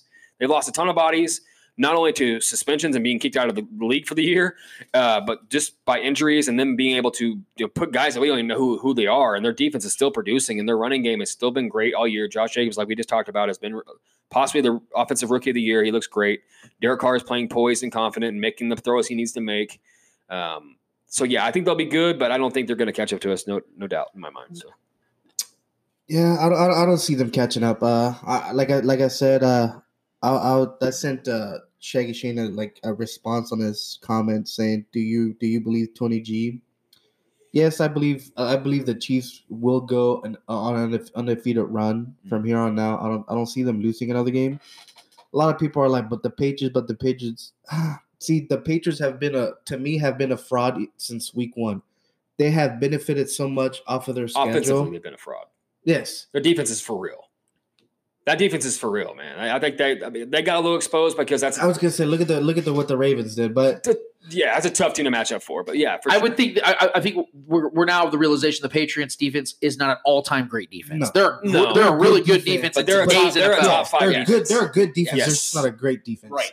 But they got exposed by the Ravens as we all expected because they have benefited, like I said, so much of that schedule, and I think the Chiefs have the team to go into New England and just beat the fucking living hell out of we saw what happened when the Ravens were blitzing the shit out of Tom Brady. Yes. How old he looked. I mean, he looked so crippled out there. Yes, if you rush Tom Brady or just hit him a couple times, rail him. He'll start throwing balls where fucking he got a flag for intentional grounding because he wanted to just get the ball out of his freaking hissy fit, dude. Yes, it's hilarious. He wanted a flag for the other team for I think it was a hold or something. Yeah. You get him rattled, man, he'll lose his shit. Oh yeah, he'll lose. Yeah, so absolutely. Yeah, I don't see them losing it. And then on the Raiders, like Trevor said, it happens every year. They're gonna let their fans down in a couple games. It happens every year that they lose to the fucking teams that they're not supposed to lose. Mm-hmm. I don't know how they do it, but it just happens year after year. And let's be real for a second. Let's not pretend like they went out there and just beat the Chargers last night. Oh, Phillip Rivers was awful. He was handing them the ball. He literally was throwing. I mean, the first interception especially, he literally threw it right to the defender. It was not even a good throw at all. I've never even heard of that guy's name before until now. Well, he didn't do shit. He just stood there. The ball right to him. One of them, a receiver fell down, and it was just like, the Chargers should have won. I think the Chargers lost that game more than the Raiders won. And again, I'm trying to give the Raiders respect here because they are winning games. Yes. The point remains, though, is you've seen them now against good teams, and they've gotten destroyed. You cannot ignore that. The Vikings did it. If the Chiefs would have faced the Packers and lost by 30 and then lost to the Vikings by 26, we're sitting here going, this team's not a Super Bowl contender. Right. Because you're getting worked by good teams. You're not a Super Bowl team and getting worked by good teams. That's why I had an issue with when you guys had the score for the Packers game. When I first went into it, like you guys had us getting blown out. I'm like, dude, the Chiefs just don't get blown out like that. It hasn't happened for a long time. I think I have to lose by 10. Yeah, I guess that we hardly ever lose by double digits. The Chiefs haven't lost double digits, and was it 35 plus? Yeah, even with our shitty defenses last year, we weren't getting blown out like that. The Seahawks have like 41, I think. So we're like 6-7 games away from breaking the record. Yeah, so it just doesn't happen. So that's where we're at right now. I think that although we are going to acknowledge the fact that the Raiders are playing decent football and they're winning games, there is a significant difference in tier between them and the Chiefs until we see otherwise. Maybe the Raiders go on a 6-7 game winning streak, and then we have to really take them seriously. I think deep down Raider fans know that. I think they know that there's a tier difference there. But I do not assume that for a goddamn second. I'm talking about do they though? If you're out there, rational Raider fans, you know the 5 of you that are out there. I know that nationally. No, I mean I do think that there are. I mean, outside of David Carr with them in the Super Bowl, I do think they're possibly a wild card team because the AFC is kind of falling apart in a lot. And there's a lot of bottom feeders that have a lot of. The Titans could definitely be one of those teams that sneak into the picture. You know, the Steelers could still make a run here. I mean, the Steelers have been winning some games, so I mean, they won 3 straight, right? So I mean, the Steelers with Rudolph and all, they could still win some games, and they don't have that tough of a schedule either. So I don't know, man. The Raiders are definitely in the mix, but I do think they're going to let their fans down and lose a couple of the games they shouldn't. Yeah. Well, we're going to leave it there. Like I said, we will be revisiting this every single week because now it is. I don't believe it's a 2-team race. I think it's just the Chiefs to lose. But like I said, because of the fact that it's within a couple games and they will be facing each other in 3 weeks or 3 games, they have the bye week in week 11 before that game. We have to pay attention to it. It has to be respected. So when we get back, though, guys, from the break, we're going to open up the Monday mailbag. We're going to answer a couple questions you guys submitted on there on our Spoken Facebook group. And then we're going to talk Chiefs versus Titans. Patty Mahomes is back, motherfuckers. Let's get ready for it. We'll get back to all that after this. Visit Local Foundry in downtown Lee Summit, Eastern Jackson County's biggest selection of local made and inspired goods. They carry apparel, jewelry, prints, decor, and more. The store is also filled with various vintage finds. Come and see us on Market Street. Back at it again on the Spoken Podcast for segment number 4. I am your host, Lance Twidwell, here inside the KC Beard Co. Studios with my guys Trevor Twidwell. What up? And Eddie Ortiz. So we want to start this segment up with the Monday mailbag. We're going to be doing this every week. We give you guys on the Spoken an opportunity to voice your opinions or raise a question for us to discuss on the show, and that's what we're going to continue to do. So, Trev, what's the first question that we got on the Monday mailbag? All right. Well, the first question comes from my guy, Brett, who I work with at FedEx, my fellow courier driver. He had a problem with us all picking against the Vikings. He asked, why did you all pick the Vikings to win? I'll be listening. Do I start? Go ahead. I picked the Vikings because matchup-wise, they were the better team. Like I said before, the week before against the Packers, I picked the Packers because they were the better team coming into the weekend. Obviously, not having Patrick Mahomes influence my decision as to who was going to win and pretty much why. So I picked the Vikings because obviously they have one of the best running backs in the game right now. So, and their wide receivers are pretty fucking I picked the Vikings because too many Chiefs fans sold their tickets. Yeah. I'm just kidding. No, that makes sense. I picked the Vikings because it was very simple. I felt like they were the better team coming into the game. They were healthier. I mean, they had literally no one on their injury report, which is unheard of, especially this time of the year. I felt like, you know what, they're just going to come in here, and I think that it's just one of those games where it's going to be shitty, and we're just going to have to get through it and bounce back. I was really of that belief. I felt like that might be that one game where we see an Andy Reid team get blown out. And it was no disrespect to the team. I just felt like it was just one of those matchups, and I stuck with it. Dalvin Cook's been unbelievable. Kirk Cousins has really turned it on over the last month or so, and the Chiefs proved me wrong. So to answer Brett's question, that's why, my man. Yeah, well, I mean, for me, just to reiterate what you guys are saying, it was the matchup, and I honestly had the Chiefs winning until like the last second. I decided to go with the Vikings just because you're not a real fan. The detrimental loss that we had against the Packers, that I felt we should have won that game, and the bad choice of punting the ball. I kind of lost a little hope and faith in Andy Reid at that moment, heading into that even a tougher matchup in my mind heading in, because Adam Thielen was back. I felt like that was going to be too much for our corners to deal with Adam Thielen and Stephon Diggs, let alone the running game with Alexander Mattison and Dalvin Cook. I just felt like there was too much. Whether Kirk Cousins is the guy throwing the ball or not, I just felt like it was too much, and I felt like it was going to be a little overwhelming for our defense. But our defense proved me wrong, and I'm very happy to be wrong about it. So that's well, you're a fair weather fan. Yes, so, I am, absolutely. Maybe try to be around for 30 years. I've been all right, the worst. All right, Eddie. What's the next question? Podcast dedicated to shit. That's all. Fuck me, right? I drive a Dodge Stratus. Yeah, I do this every fucking Friday just because I'm a fair weather fucking fan. Yeah. We started to say in February in the off season, fair weather. Fuck you, Brett. No, we love you, bro. I love you, bro. I'm just messing, man. Thanks. Shout out, Brett. Yeah, no, seriously. Thanks, Brett. If you got any other questions, man, feel free. All right. Next question comes from our guy, Shaggy Shane. What up, Shags? What's up, man? His question is, was Brett Veach unlucky last year with his 2018 draft, or was he just extremely lucky with his 2019 draft picks? It keeps on going. And then pretty much he reiterates, was Veach unlucky in 2018, better evaluation 2019. And then he goes to say, the Veach's 2018 draft was poor, and then he puts Brilliant Speaks on IR, Dorian O'Daniel, Armani Watts, strictly special teams. Derek Nottie looks to be growing successfully in Spack's new defense. That was his comment. So how would you answer that question? I mean, I think we've talked about this on the show recently. I'm not a big believer in Brett Veach right now. I think that he's shown, and it's very reflective when he's trading away so many picks for guys that we already know what they are. That also tells me that he might not have a lot of confidence in his drafting abilities at this point. I mean, you're trading up, like our guy Kent Swanson from Arrowhead Pride said. I mean, he traded up for Derek Nottie. He traded up for Breland Speaks. Derek Nottie's been fine. He's not a guy you trade up for. Breland Speaks isn't even playing right now because of an injury, and when he was playing, he wasn't good at football. So I feel like I don't feel like it had anything to do with luck as to why the 2018 draft was so terrible for the Chiefs. I felt like Brett Veach was overly aggressive, and I like aggression. I can respect aggression, but you better be good with aggression. And Brett Veach to this point has not been good with aggression, so I feel like it has more to do with his decision-making and his lack of awareness and what position he's in right now as the general manager of the Chiefs, as opposed to anything to do with luck. I do think the 2019 draft was much better, but the 2019 draft wasn't great. I mean, Mecole Hardman, we still don't know what we got in him. I do think Juan Thornhill is already a stud, and he's continually getting better every week. Yes. But if that's all we're banking off of right now, that's still not a great draft class. You gotta hit 2 or 3 times in order for me to start buying in. So I think it has more to do with just Brett Veach just showing his inabilities right now. I'm not going to put injury-riddled players on a GM's back. I do, because that's something that's out of his control. He goes off the talent. Frank Clark being injured, we've known Frank Clark's track record and what he's done. So I do think that Brett Veach is shown to be better at acquiring players outside of the draft instead of in the draft itself, and he's got to show us, that he can. I mean, I do think Rashad Fenton's starting to come around. He's shown us a little bit. I do think he's going to come around and be a decent player for us.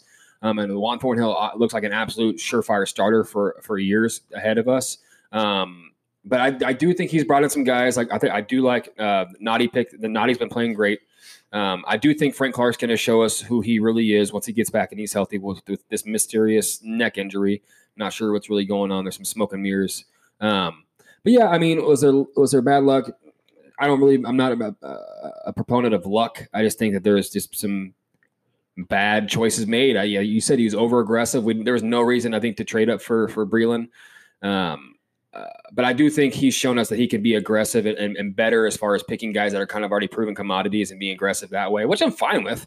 If we're winning games because of that, that's all that matters to me. But yeah, the trade is not shown to be his strong suit yet. But Chartavius Ward has shown to be a player that he's acquired that's obviously having a great year so far for his standards. So yeah, I'm not ready to give up on Beach yet. Since last year, I kind of had my doubts on Beach. Just with the draft class, the 2018 draft class, I didn't see anything great out of that class at all. I didn't see anything good at all out of that draft class. And like you guys said, yes, he's been extra aggressive in the draft, and where there was no need for him. I think McCole Hardman was a good pick as well. Last year's draft was obviously much better than 2018. Yeah, did 2018. Yeah. Obviously, yeah. And then this year I guess they did a like Shaggy saying. I think it was more evaluation than last year. I think last year was more okay. We need defensive players. That's all we're gonna draft. You know what I mean?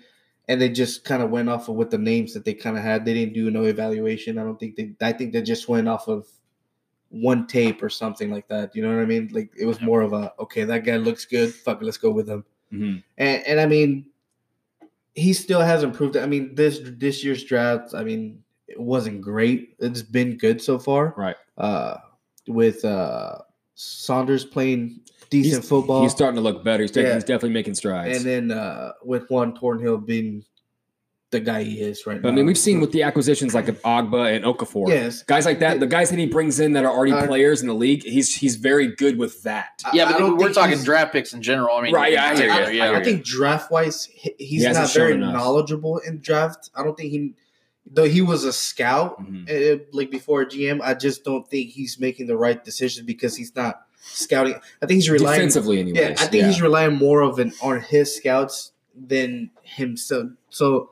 Though that's what you want in your scouts, but I think he also needs to kind of evaluate the talent as he not just depend on one person's opinion. He's definitely. I'm very suspicious of his defensive mind. Yes. Yeah. Offensively, I think he's got a good knack for finding offensive. Because I think Darwin Thompson is still going to be a stud for us later on in the future. And I think he hasn't got no run this year yet, but I do believe in that kid's raw abilities. And obviously, McCole Hardman's an absolute speed demon. And he's shown to have, highlight reel potential. But yeah, defensively, his choices defensively, even though I did love the Dorian Daniel pick because I was actually a big fan of him coming out of, Clemson, a great school. He just hasn't shown it, man. And Juan Thornhill obviously was a great pick. But we got to count, like I say over and over again, we got to count the hits with the misses. And he's just got to be hitting a little bit more on the defensive side, especially with the higher picks. Our guy, Ruben Martinez, and thanks again for Shaggy Shane's question. And he will actually be on our show next week. And I believe our guy from Red Tribe Cinema, Clay Windler, will be joining as well because they always come in tandem as well. So that's what she said. And so we'll be hopefully having both of those guys on the show. It's always a blast when we have our guys on. We're the three Chiefs Migos for a reason. Shout out to my guys. We actually just released the new Red Tribe Cinema video. Yes, sir. I did see that. Red Cheetah. Yeah, you guys need to go check that out if you haven't already watched that. Go to Red Tribe Cinema. Clay is an absolute mastermind. We just play a small part in making those things happen. So our guy Ruben Martinez asked a question, and this is a very it's a well thought out question. He starts out with a statement. Chris Carter said once that Patrick Mahomes has the talent to become the best quarterback ever, but he probably won't because of the kind of organizational support he would need to make that happen. For example, Brady has had great defenses his whole career, good O-lines, best coaches, great medical personnel, great front office, and that's what's allowed him to do that kind of that kind of success. So my question is, how do you realistically see Pat's career ending up? Because Andy won't be around forever. Are the Chiefs a stable enough franchise to support Pat for the next 15 years to allow him to win multiple MVPs and Super Bowls like his raw talent would demand? Trevor, what do you think? I disagree. I think Pat's got the best. I think Pat landed in the best position possible as far as his needs and his abilities, and with Coach Reid. I definitely think, and this is not just some homer take, I definitely think Pat has the ability to be the greatest quarterback we've ever seen as far as pure talent goes. And as far as his ability to be unpredictable is one of the things that doesn't get talked about enough. His ability to throw crossbody and all these things and the no-look passes and the way he's kind of changed the game, similar to like we've talked about ad nauseum with the Steph Curry comparison, the way he's kind of single-handedly changed the game. I think this is the perfect spot. I think he's even post Andy Reid. I think he's going to learn from the game so much from Reid even when Reed's gone, he's going to have so much knowledge built into his brain. He's already going to be prepared for all these things. And those are the things, the tangible things, the intangible things that you can't unlearn that, trickle down, that are going to be locked in. Just like Peyton Manning, Peyton Manning pretty much became a quarterback coach because he was out there just dissecting. He's seen everything already. You're not going to surprise him. And Pat's going to get there. You're still going to catch Pat off guard every once in a while because he's still a young kid. But once he gets that knowledge, the sky's the limit for this kid. I know we've talked about it over and over again because we love him to death and we think he has more potential than pretty much anybody we've ever seen as far as the quarterback position. But yeah, it's an over. I definitely think he has all the potential in the world. Yeah, I think the Chiefs organization for him were a good pick. I guess they're a good match for each other. Obviously, the Chiefs organization's a little bit more conservative. They don't like the drama. I think that's changing, though. I think they don't like the drama. They don't want none of that stuff. And I think Patrick doesn't like drama either. I think he's more of a quiet guy, more of a, like I said, conservative person. More quiet. He does his thing. He does his thing, and the Chiefs are happy. And with Andy, obviously he's not going to be with Andy forever, but I think any coach that comes in and kind of can mentor Patrick Mahomes in any kind of way, give them pretty much their all. I think Patrick can rise up above with any coach you bring into this organization, just because of the support that this organization can have on Patrick Mahomes. I think this is a very fair question because of the fact that, although we know what our quarterback is going to be for at least the next decade, there are questions as to, we just got on talking about Brett Veach. Do we believe that he can be a guy that can build a winner around Patrick Mahomes for the next decade? We can't say that with any certainty. And to be honest with you, I don't feel very good about that. Patrick Mahomes fills a lot of holes for this team. So naturally, this team's going to continue to win games just based upon how great he is at quarterback. But, the question doesn't remain. How long does Andy Reid continue to coach? He's 61 years old now. And, we are seeing other coaches coach deep into their 60s. Bill Belichick's 68 years old. Pete Carroll's almost 70. Bruce Arians just came back. I believe he's almost 70. There are guys out there that are still coaching at a high level that are late in their career. So it wouldn't be crazy for me to see that Andy Reid could coach for another 5 to 6, 7 years. I actually think that's what's going to happen because he finally has the quarterback he's always wanted. And I feel like that really reinvigorated his career. And we've talked about that on the show before. I do believe organizationally, the Chiefs are going to do whatever they can to give Patrick Mahomes that opportunity. And the reason why I say that, not because of their history, because if anything, we know the history says the opposite. It's because of the fact that Clark Hunt runs things differently than his father did. I don't agree with everything that Clark Hunt has done. I don't agree with the way he looks at a lot of things. But one thing I can say is that when Clark Hunt wants something, he gets it. He wanted Andy Reid. He did not let anybody else talk to Andy Reid. He went and got him. He literally went and flew to Andy Reid and picked him up. You're coming to Kansas City. And that's when he signed him immediately. And so Clark Hunt wanted Pioli, got Pioli. Wanted to fire Pioli, fired Pioli. He wanted them to get Patrick Mahomes, he got Patrick Mahomes. For me, I look at Clark Hunt and I say, this guy, and it speaks volumes when he talked about on the franchise video, when he talks about, I want the trophy that has my father's name to come back home. He goes, anything less is not a success. We got to get to the Super Bowl.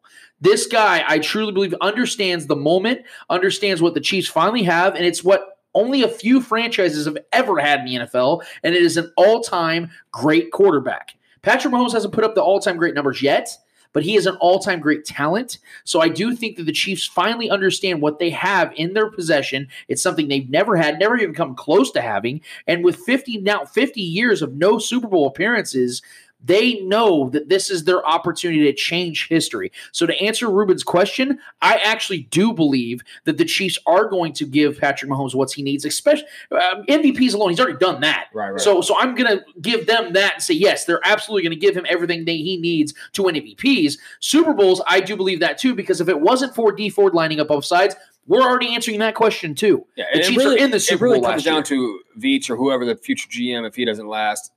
It's really up to them to build the defense around Mahomes because we've all seen that Mahomes is the type of player that will elevate whoever is on that field.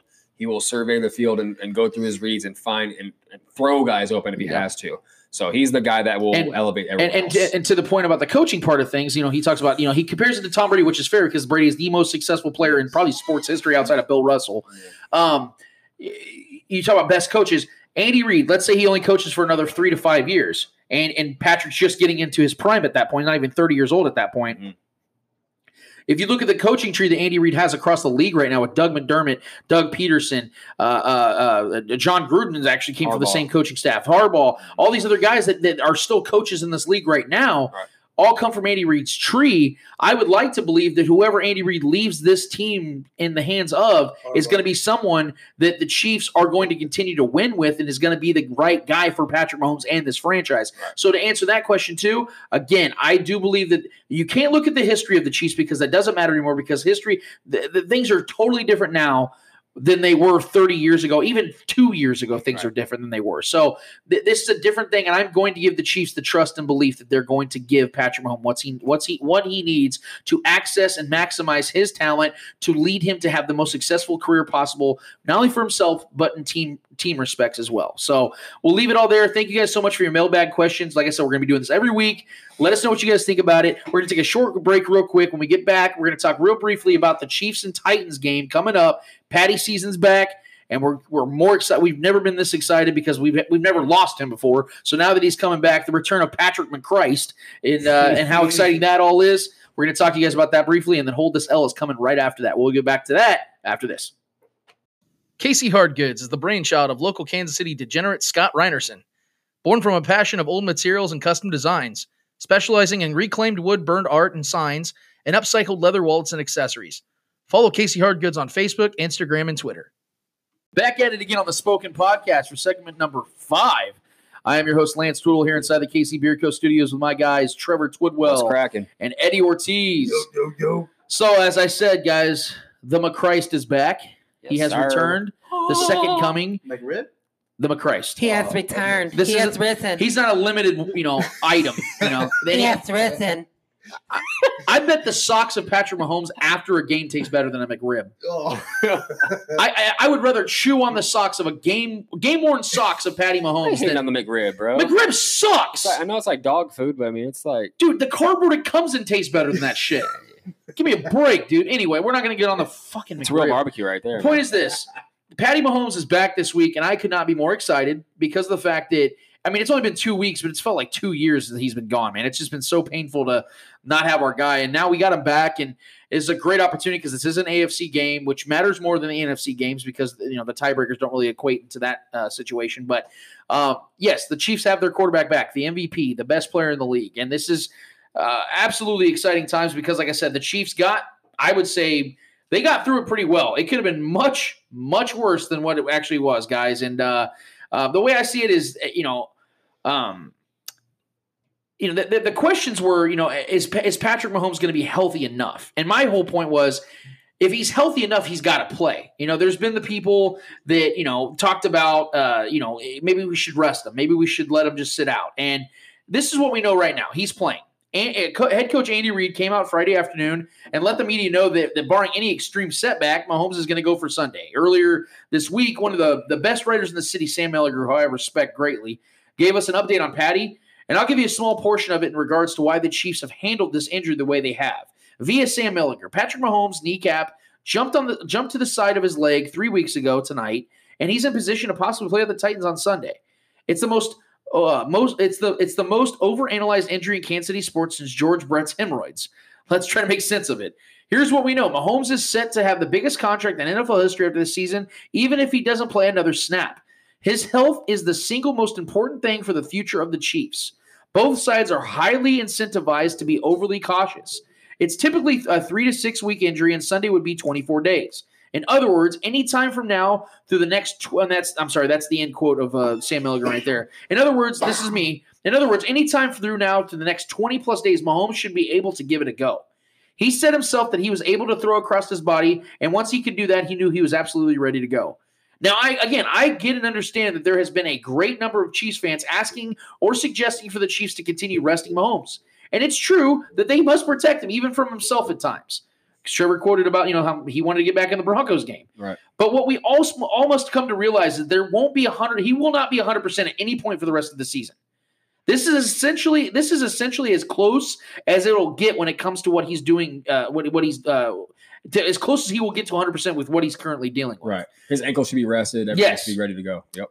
They're currently saying that he has around a 10 to 15% chance of redislocation of his knee, which is about the same exact percentage if he was to sit out a couple more weeks. Right. So, yes, Matt Moore has played about as good as anyone could have expected him to play over these last 10 quarters with a 65 completion percentage, 659 yards, 4 touchdowns, 0 interceptions, 0 turnovers altogether, and a 101 quarterback rating. Andy Reid has absolutely maxed out Matt Moore.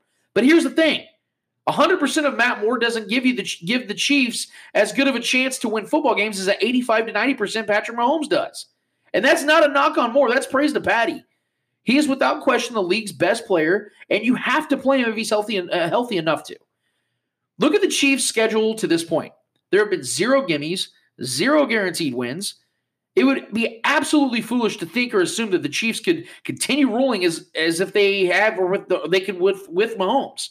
Yes, the Chiefs have had exciting plays and impressive drives over the last couple of weeks, but they haven't been lighting up the scoreboard like we know they can and inevitably will with a healthy Mahomes paired with Tyreek, Kelsey, and Watkins. We will see this offense, and remember when I say this, we will see this offense as close to what they were in 2018 this week, and that should absolutely excite you as a fan. And that's where I'm at, guys. I know, like I said, people just assume, the Chiefs will just keep winning because that's what they do. They've been beating good teams. But my God, this could be that trap game. The Titans can say, you're not going to play Patrick Mahomes. You're going to rest him. Matt Moore going to try to go for 3 straight good games. I'm not betting on that. And quite frankly, this is a win that Chiefs do need, not just for the division, but because of the fact, and this is super unpopular for whatever reason in Kansas City right now, the 1 seed is still in play. Mm-hmm. The Patriots do not have that locked up. I've been saying that even when they were undefeated and blowing out bad teams. I said, and this is when the Chiefs were on a losing streak. I said, this is a long season. The Patriots will get exposed eventually, and they did against the Ravens. The Chiefs are 2 games out. They beat the Patriots. They have the tiebreaker. So they have to win as many games as possible. So I understand you want to protect Patrick Mahomes. You don't want to play him. You think you can keep winning games like that without him, fine. But just know you are taking the conservative route in a season that has been Super Bowl or bust. Right. I mean, and I have to put myself in the player's shoes and Pat's shoes. The dude's one to play since the injury first happened. So the dude's been itching to get out there in the field, and he's been practicing since the day after the injury. He's been practicing every day since then.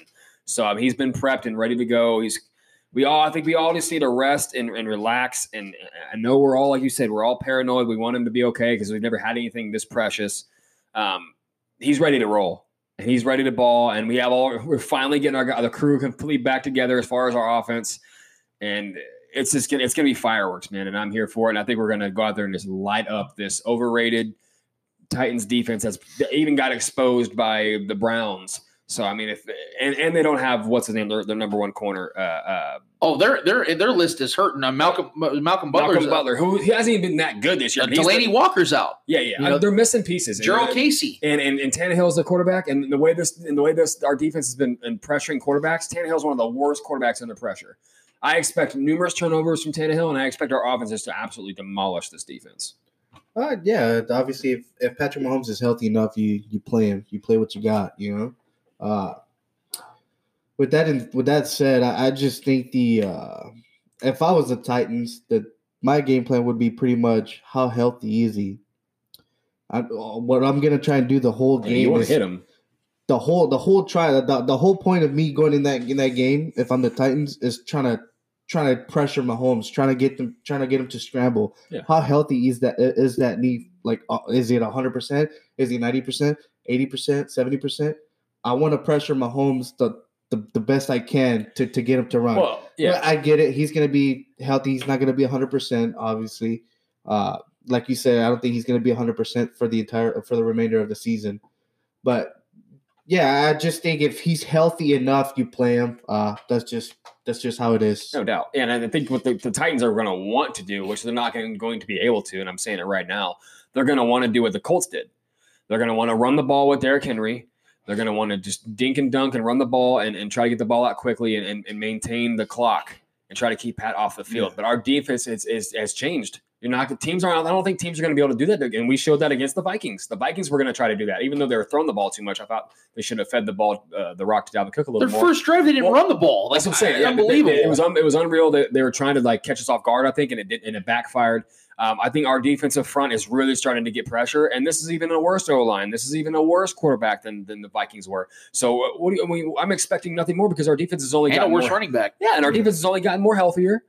So I mean, we're going to bring the pressure, and they're not going to be able to have long drives. They're not going to be able to sustain it. I heard somebody say that the Titans are the discount Vikings. The cheaper version because all their players are cheaper, but they have the same style of football. It's kind of funny. Also, another guy that's out is too is Corey Davis, who's the number one receiver. I mean, dude, this is gonna be a bloodbath. It's gonna be like you said, it's that matchup that the Chiefs kind of want but don't want because the Titans are that kind of franchise that can fucking win a game out of nowhere. Take that game away from you. This isn't it. This is I will to Eddie's point. I did say a few weeks ago that I could see this Titans game being a trap game. Obviously, I was saying this when the Chiefs were losing, and the defense looked horrible because of the fact that it was between the Vikings game, after the Packers game, and then it's the Chargers game on Monday Night Football. At a neutral field. That's a lot between the Titans game. Go look who they faced. I get it. I'm not saying I don't think it's a trap game now. I don't think it's a trap game now. I don't. No. I'm saying that it was painted as that for my mind. Now I'm looking at it with all the injuries they have, with the fact they have no home field advantage, with the Lions game, with the fact that the Chiefs are getting healthy at the perfect time. I agree with you, Trevor. I think this game is going to be a complete ass whooping. Yeah. I think it's going to remind us a lot of the Jaguars game. I was going to say this kind of it's going to look. Oh, you mean the game where we actually had everybody together at that time? Ironically enough, this week. Ironically enough, and it's another AFC South opponent. It looked easy. Yeah. But at the end, Watkins is going to go off. We fucking scored 30-something points. 40 points, and then they started creeping up a little bit, but didn't creep enough. It looked closer at the end of the final score, but it was during garbage the game. Time. Yeah. But during the game, it didn't even look close. I agree. So that's what I think is going to happen as well. I think that this is going to be one of those games where we're just man, Patty is, and I do think he's going to come out a little eager. I think he's going to try to go out there and amp it up and ramp it up and overthrow a couple throws. Yeah, he kind of said it in the conference today. He was like, yes, I've compensated a little bit. I do wear a knee brace. Yeah. So we know Patrick has adjusted his game due to that knee, But he did say, it's as the weeks go on, I'm not going to be wearing this knee brace. It's yes, I'll be wearing it on Sunday, but it's just because he said it's just my mental. This is a where worse I'm at right now. Worst case scenario situation for the Titans. They're banged up. We're getting healthier. Yep. It's just a bad situation for them. I think if Patrick Mahomes goes into the game with the mentality that he's good, he's gonna rock the fucking Titans world. That's how he is. And here's an angle. So but the thing is, a little bit today, he was talking, he kind of he was pushing back a little bit on Pat at all. I think Pat's gonna go in there and throw for at least 300 plus yards. He's gonna be good. Yeah. It's just that we're at the beginning. I don't think we're gonna see the Pat that we usually see. I disagree. I think he's gonna go show the league. I think at the beginning he's gonna be more like I'm gonna try to take it easy and work his way into it. Well, I will say this: there's an angle that we're kind of overlooking too. What game did we see Patrick Mahomes struggle big time this season? The Lions game, right? Where did Matt Patricia come from? England, New England. Yeah. Where did Mike Vrabel come from? The head coach for the Titans. Sure.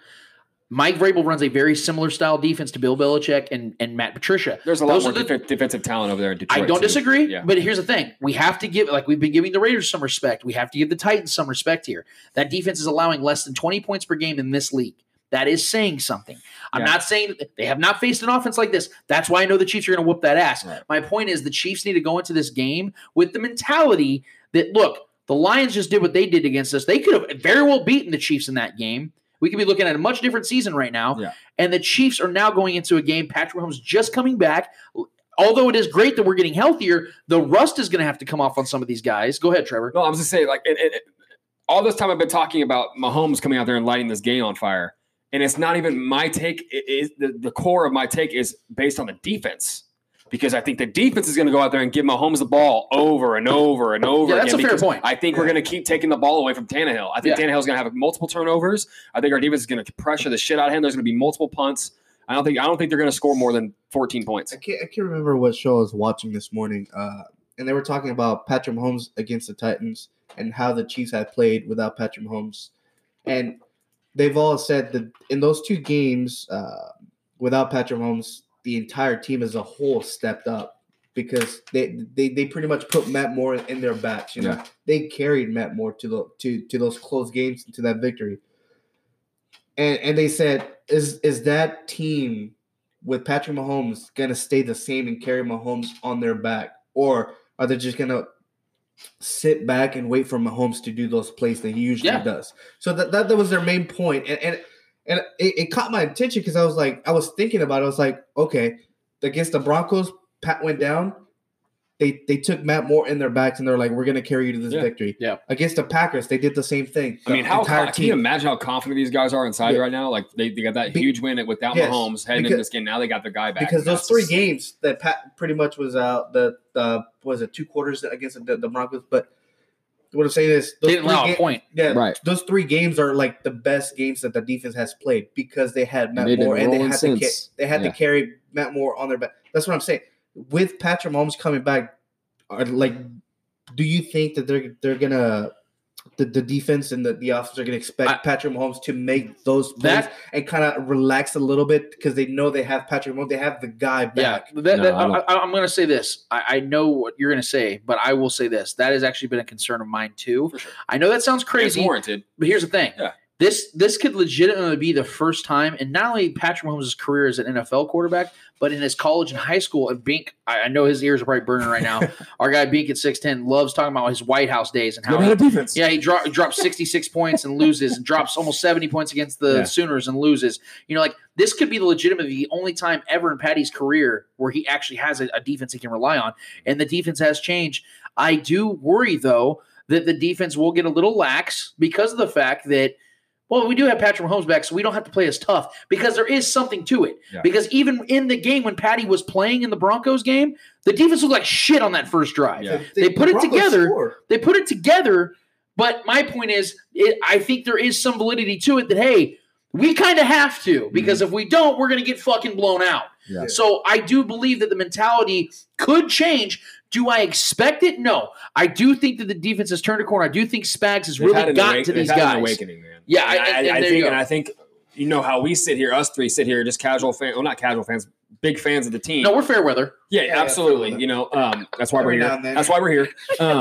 No, I mean, if we're sitting here talking about running the table, you don't think that locker room's talking about, dude, we can run this table. Let's go. Let's make the Patriots. You know, it's being talked about. Let's give the Patriots a run for their money, right? So this defense is going to get up even more in my mind because Pat's back. I don't think they're going to sit back and rest on their laurels because you don't think the defense loves the recognition that they're getting right now. You don't think these young guys on this defense, Juan Thornhill, Ward, and all these guys are loving the recognition that they're getting right now from not only the fans but the sports talk in general, national and locally. The radio talking heads are loving it. You know, everyone's loving this defense. You don't think they're going to want to compete with Mahomes to be in the talk of the town? Right? They love it. I guess my question to you, Trevor, is let's say you're part of the defense, right? Right. And now you're getting Patrick Mahomes back. You're getting the guy back. Yeah. Are you going to take back a little bit, or are you just going to keep grinding, or knowing that you already have Patrick Mahomes and he can pull those victories? I mean, if that's the case, I don't want you on the field. Yeah. If that's the case, I don't want you on the field because that's the wrong mentality. And I don't expect Spagnuolo, the way he coaches, to have that. I mean, that's maybe a Bob Sutton mentality. Yeah. You know, to bend, don't break. No, that's not this defense that we've seen these last few weeks. This defense has been going after people. Yep. This defense has been hitting people and wrapping up and not letting people break tackles. I will say though, if this game ends up being like a 34-29 kind of game, that's not going to happen. I'm just saying. We have another conversation of this team's definitely just relying on Patrick Mahomes. I don't think that's going to be the case. I do think the Chiefs are going to win this game comfortably, and I do think the defense has changed. Like as we discussed before a couple segments ago about the fans, about the players complaining about the fans, they even have more of a chip on the shoulder to go repeat that same performance. They're going to want to go do that. And like, oh yeah, you know what? You guys want to show up at these games? We're going to prove you wrong, and we're going to show you why you need to be here from now on. And I think what's going to help with that mentality, keep that mentality the same, I think is going to be Patrick is not 100%. So we still have to. True. That's a good point. We got to carry. But Patrick. Regardless, man, if it depends on Pat being out there, whatever the level of intensity our defense is going to play, fuck that, dude. Yeah. But you got to do your job. But I mean, if you look back. The three best games that the defense has had. It's warranted to worry about that. I absolutely agree. Yeah, the 3 best games that they've had have been when Pat has been out. You know what I mean? So it's kind of but I think they're going to keep the same mentality, the same motivation going into this game because Patrick is not 100%. I think the defense knows, the offense knows that Patrick is not 100%. So what they're going to do is they're going to make Patrick's life a lot easier. This might be the worst offense our defense has faced so far this year. This might be the worst offensive team we faced so far, and it's just other than the Broncos?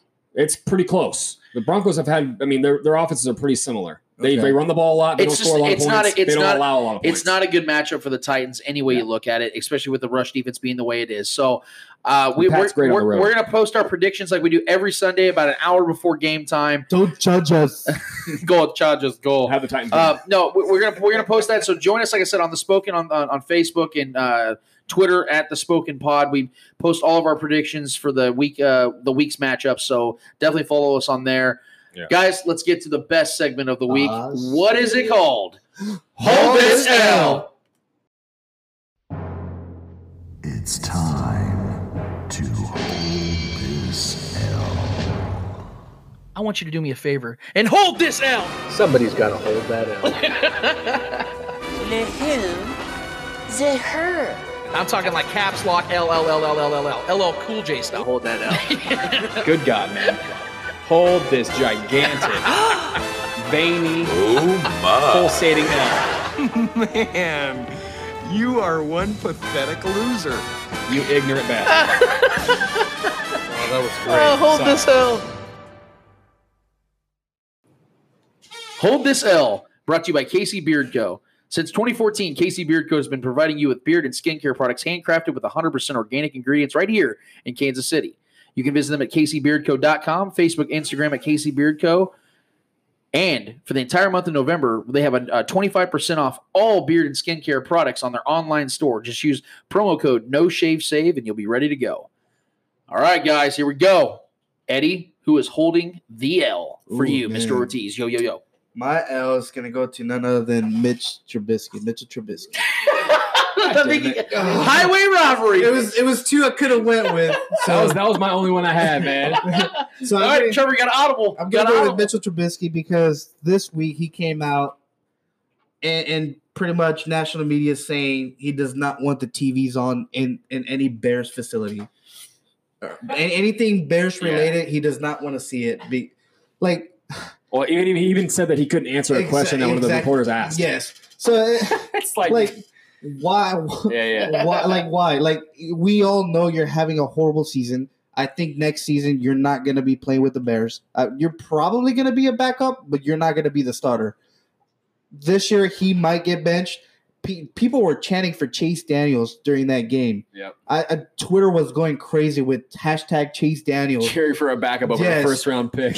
Think about that. Crazy. Over somebody you picked before Patrick Mahomes, before Deshaun Watson. Yeah. That's insane. Yeah. And for your quarterback to come out saying, I don't want the TVs on at any Bears facility because I want to, concentrate. I don't want to hear the media, what they have to say. Come on, man. If somebody's gonna talk shit about you, man, take that as a compliment and go out there and fucking prove them wrong. What makes it worse too is when Matt Nagy came out and was defending Mitchell, talking about it had to have been a joke. I think if you know him like I know him, there's a little tongue in cheek there. Yeah, dude, come on, you're just trying to save his ass. Yeah, there was saving face. It was so serious. Mitchell Trubisky, hold this L. Yeah, that was mine too, man. It was that story is hilarious. Just the whole.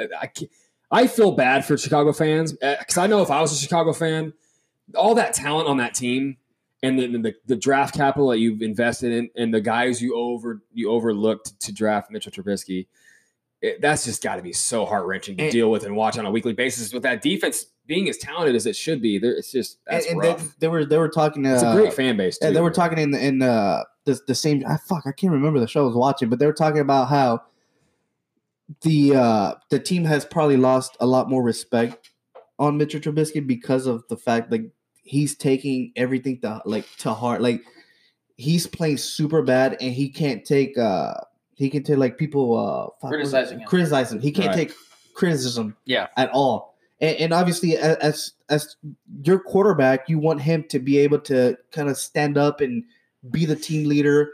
It's like, they're talking shit. It's like, let's prove them wrong, Right. But obviously, he can't. He's not the quarterback to do that. He's not a team leader. And I think that locker room has lost some respect on Mitchell Trubisky. I don't think they believe that's who their leader is. Right.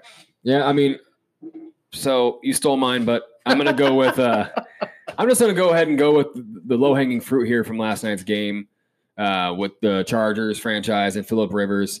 For the last few years, we've been hearing about the Chargers being, even the favorites over the Chiefs. Even up to this last season with the reigning MVP on our team and the talent that we have on this team still. Granted, from top to bottom, heading into every season for the last few years, the Chargers do have one of the best rosters and are one of the most complete teams. But somehow, some way, they always find a way to screw themselves, or they have ridiculous injuries. I don't know what's in the water over there. It's so bizarre. What's in the rivers? No, but I'm just gonna go.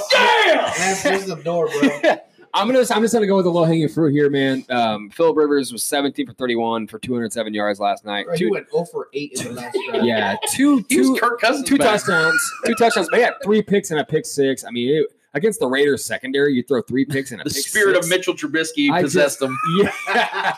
Mitchell's like, there's no TVs on. I'm taking this game over. Is that the ghost that Sam Darnold's the senior? No, that's the ghost of Sam Darnold. Yeah. And Adam Gase.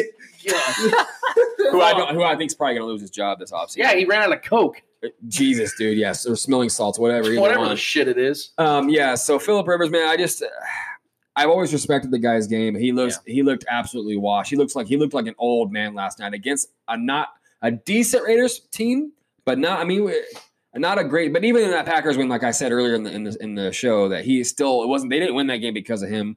That defense won that game. They played really well. Bosa and Ingram played well. Yeah. And I think they just lost Ingram last night too. I think Ingram's banged up now too. So I think they're going to – and I can kind of give myself an L here too simultaneously, because when we were talking about when Mahomes was first out and we were talking about which games we can win with more, I talked about this Chargers game coming up after this next game being a big one, because I thought the Chargers they were getting healthy as well. I thought the Chargers were going to go on a run. Because I believed in the talent, especially offensively on that team, with them getting Keenan Allen back healthy and Mike Williams back healthy, who I believe in those guys' talent. And they got Melvin Gordon back, obviously. I thought they're going to go on a run. I thought they're going to kind of challenge us. But meanwhile, it's been the Raiders all along who's been outperforming them, obviously, from last night. But that didn't happen, so I can hold an L for that as well. So the L.A. Chargers, that pitiful franchise right now, those poor fans, and Phillip Rivers, that aging old man with his 19 kids. Everybody had him winning the AFC West. Yeah. All of these analysts that keep becoming slaves of the moment every single season at the beginning of the year. Y'all are going to have to go ahead and do me a favor and hold this L. It's a lot like Phillip Rivers' sex life. Last night's game, they just couldn't pull it out. Ooh. So a Mormon or something? So here we go. You guys are podcast guys, right? You like to listen to other podcasts. And absolutely. Like that. That's all I do every day. You listen to some podcasts? Okay. There's this one podcast called The Spoken Podcast, and they like to make a lot of predictions. And these guys, they are a shit. And especially that Lance guy. Yeah, he's asshole.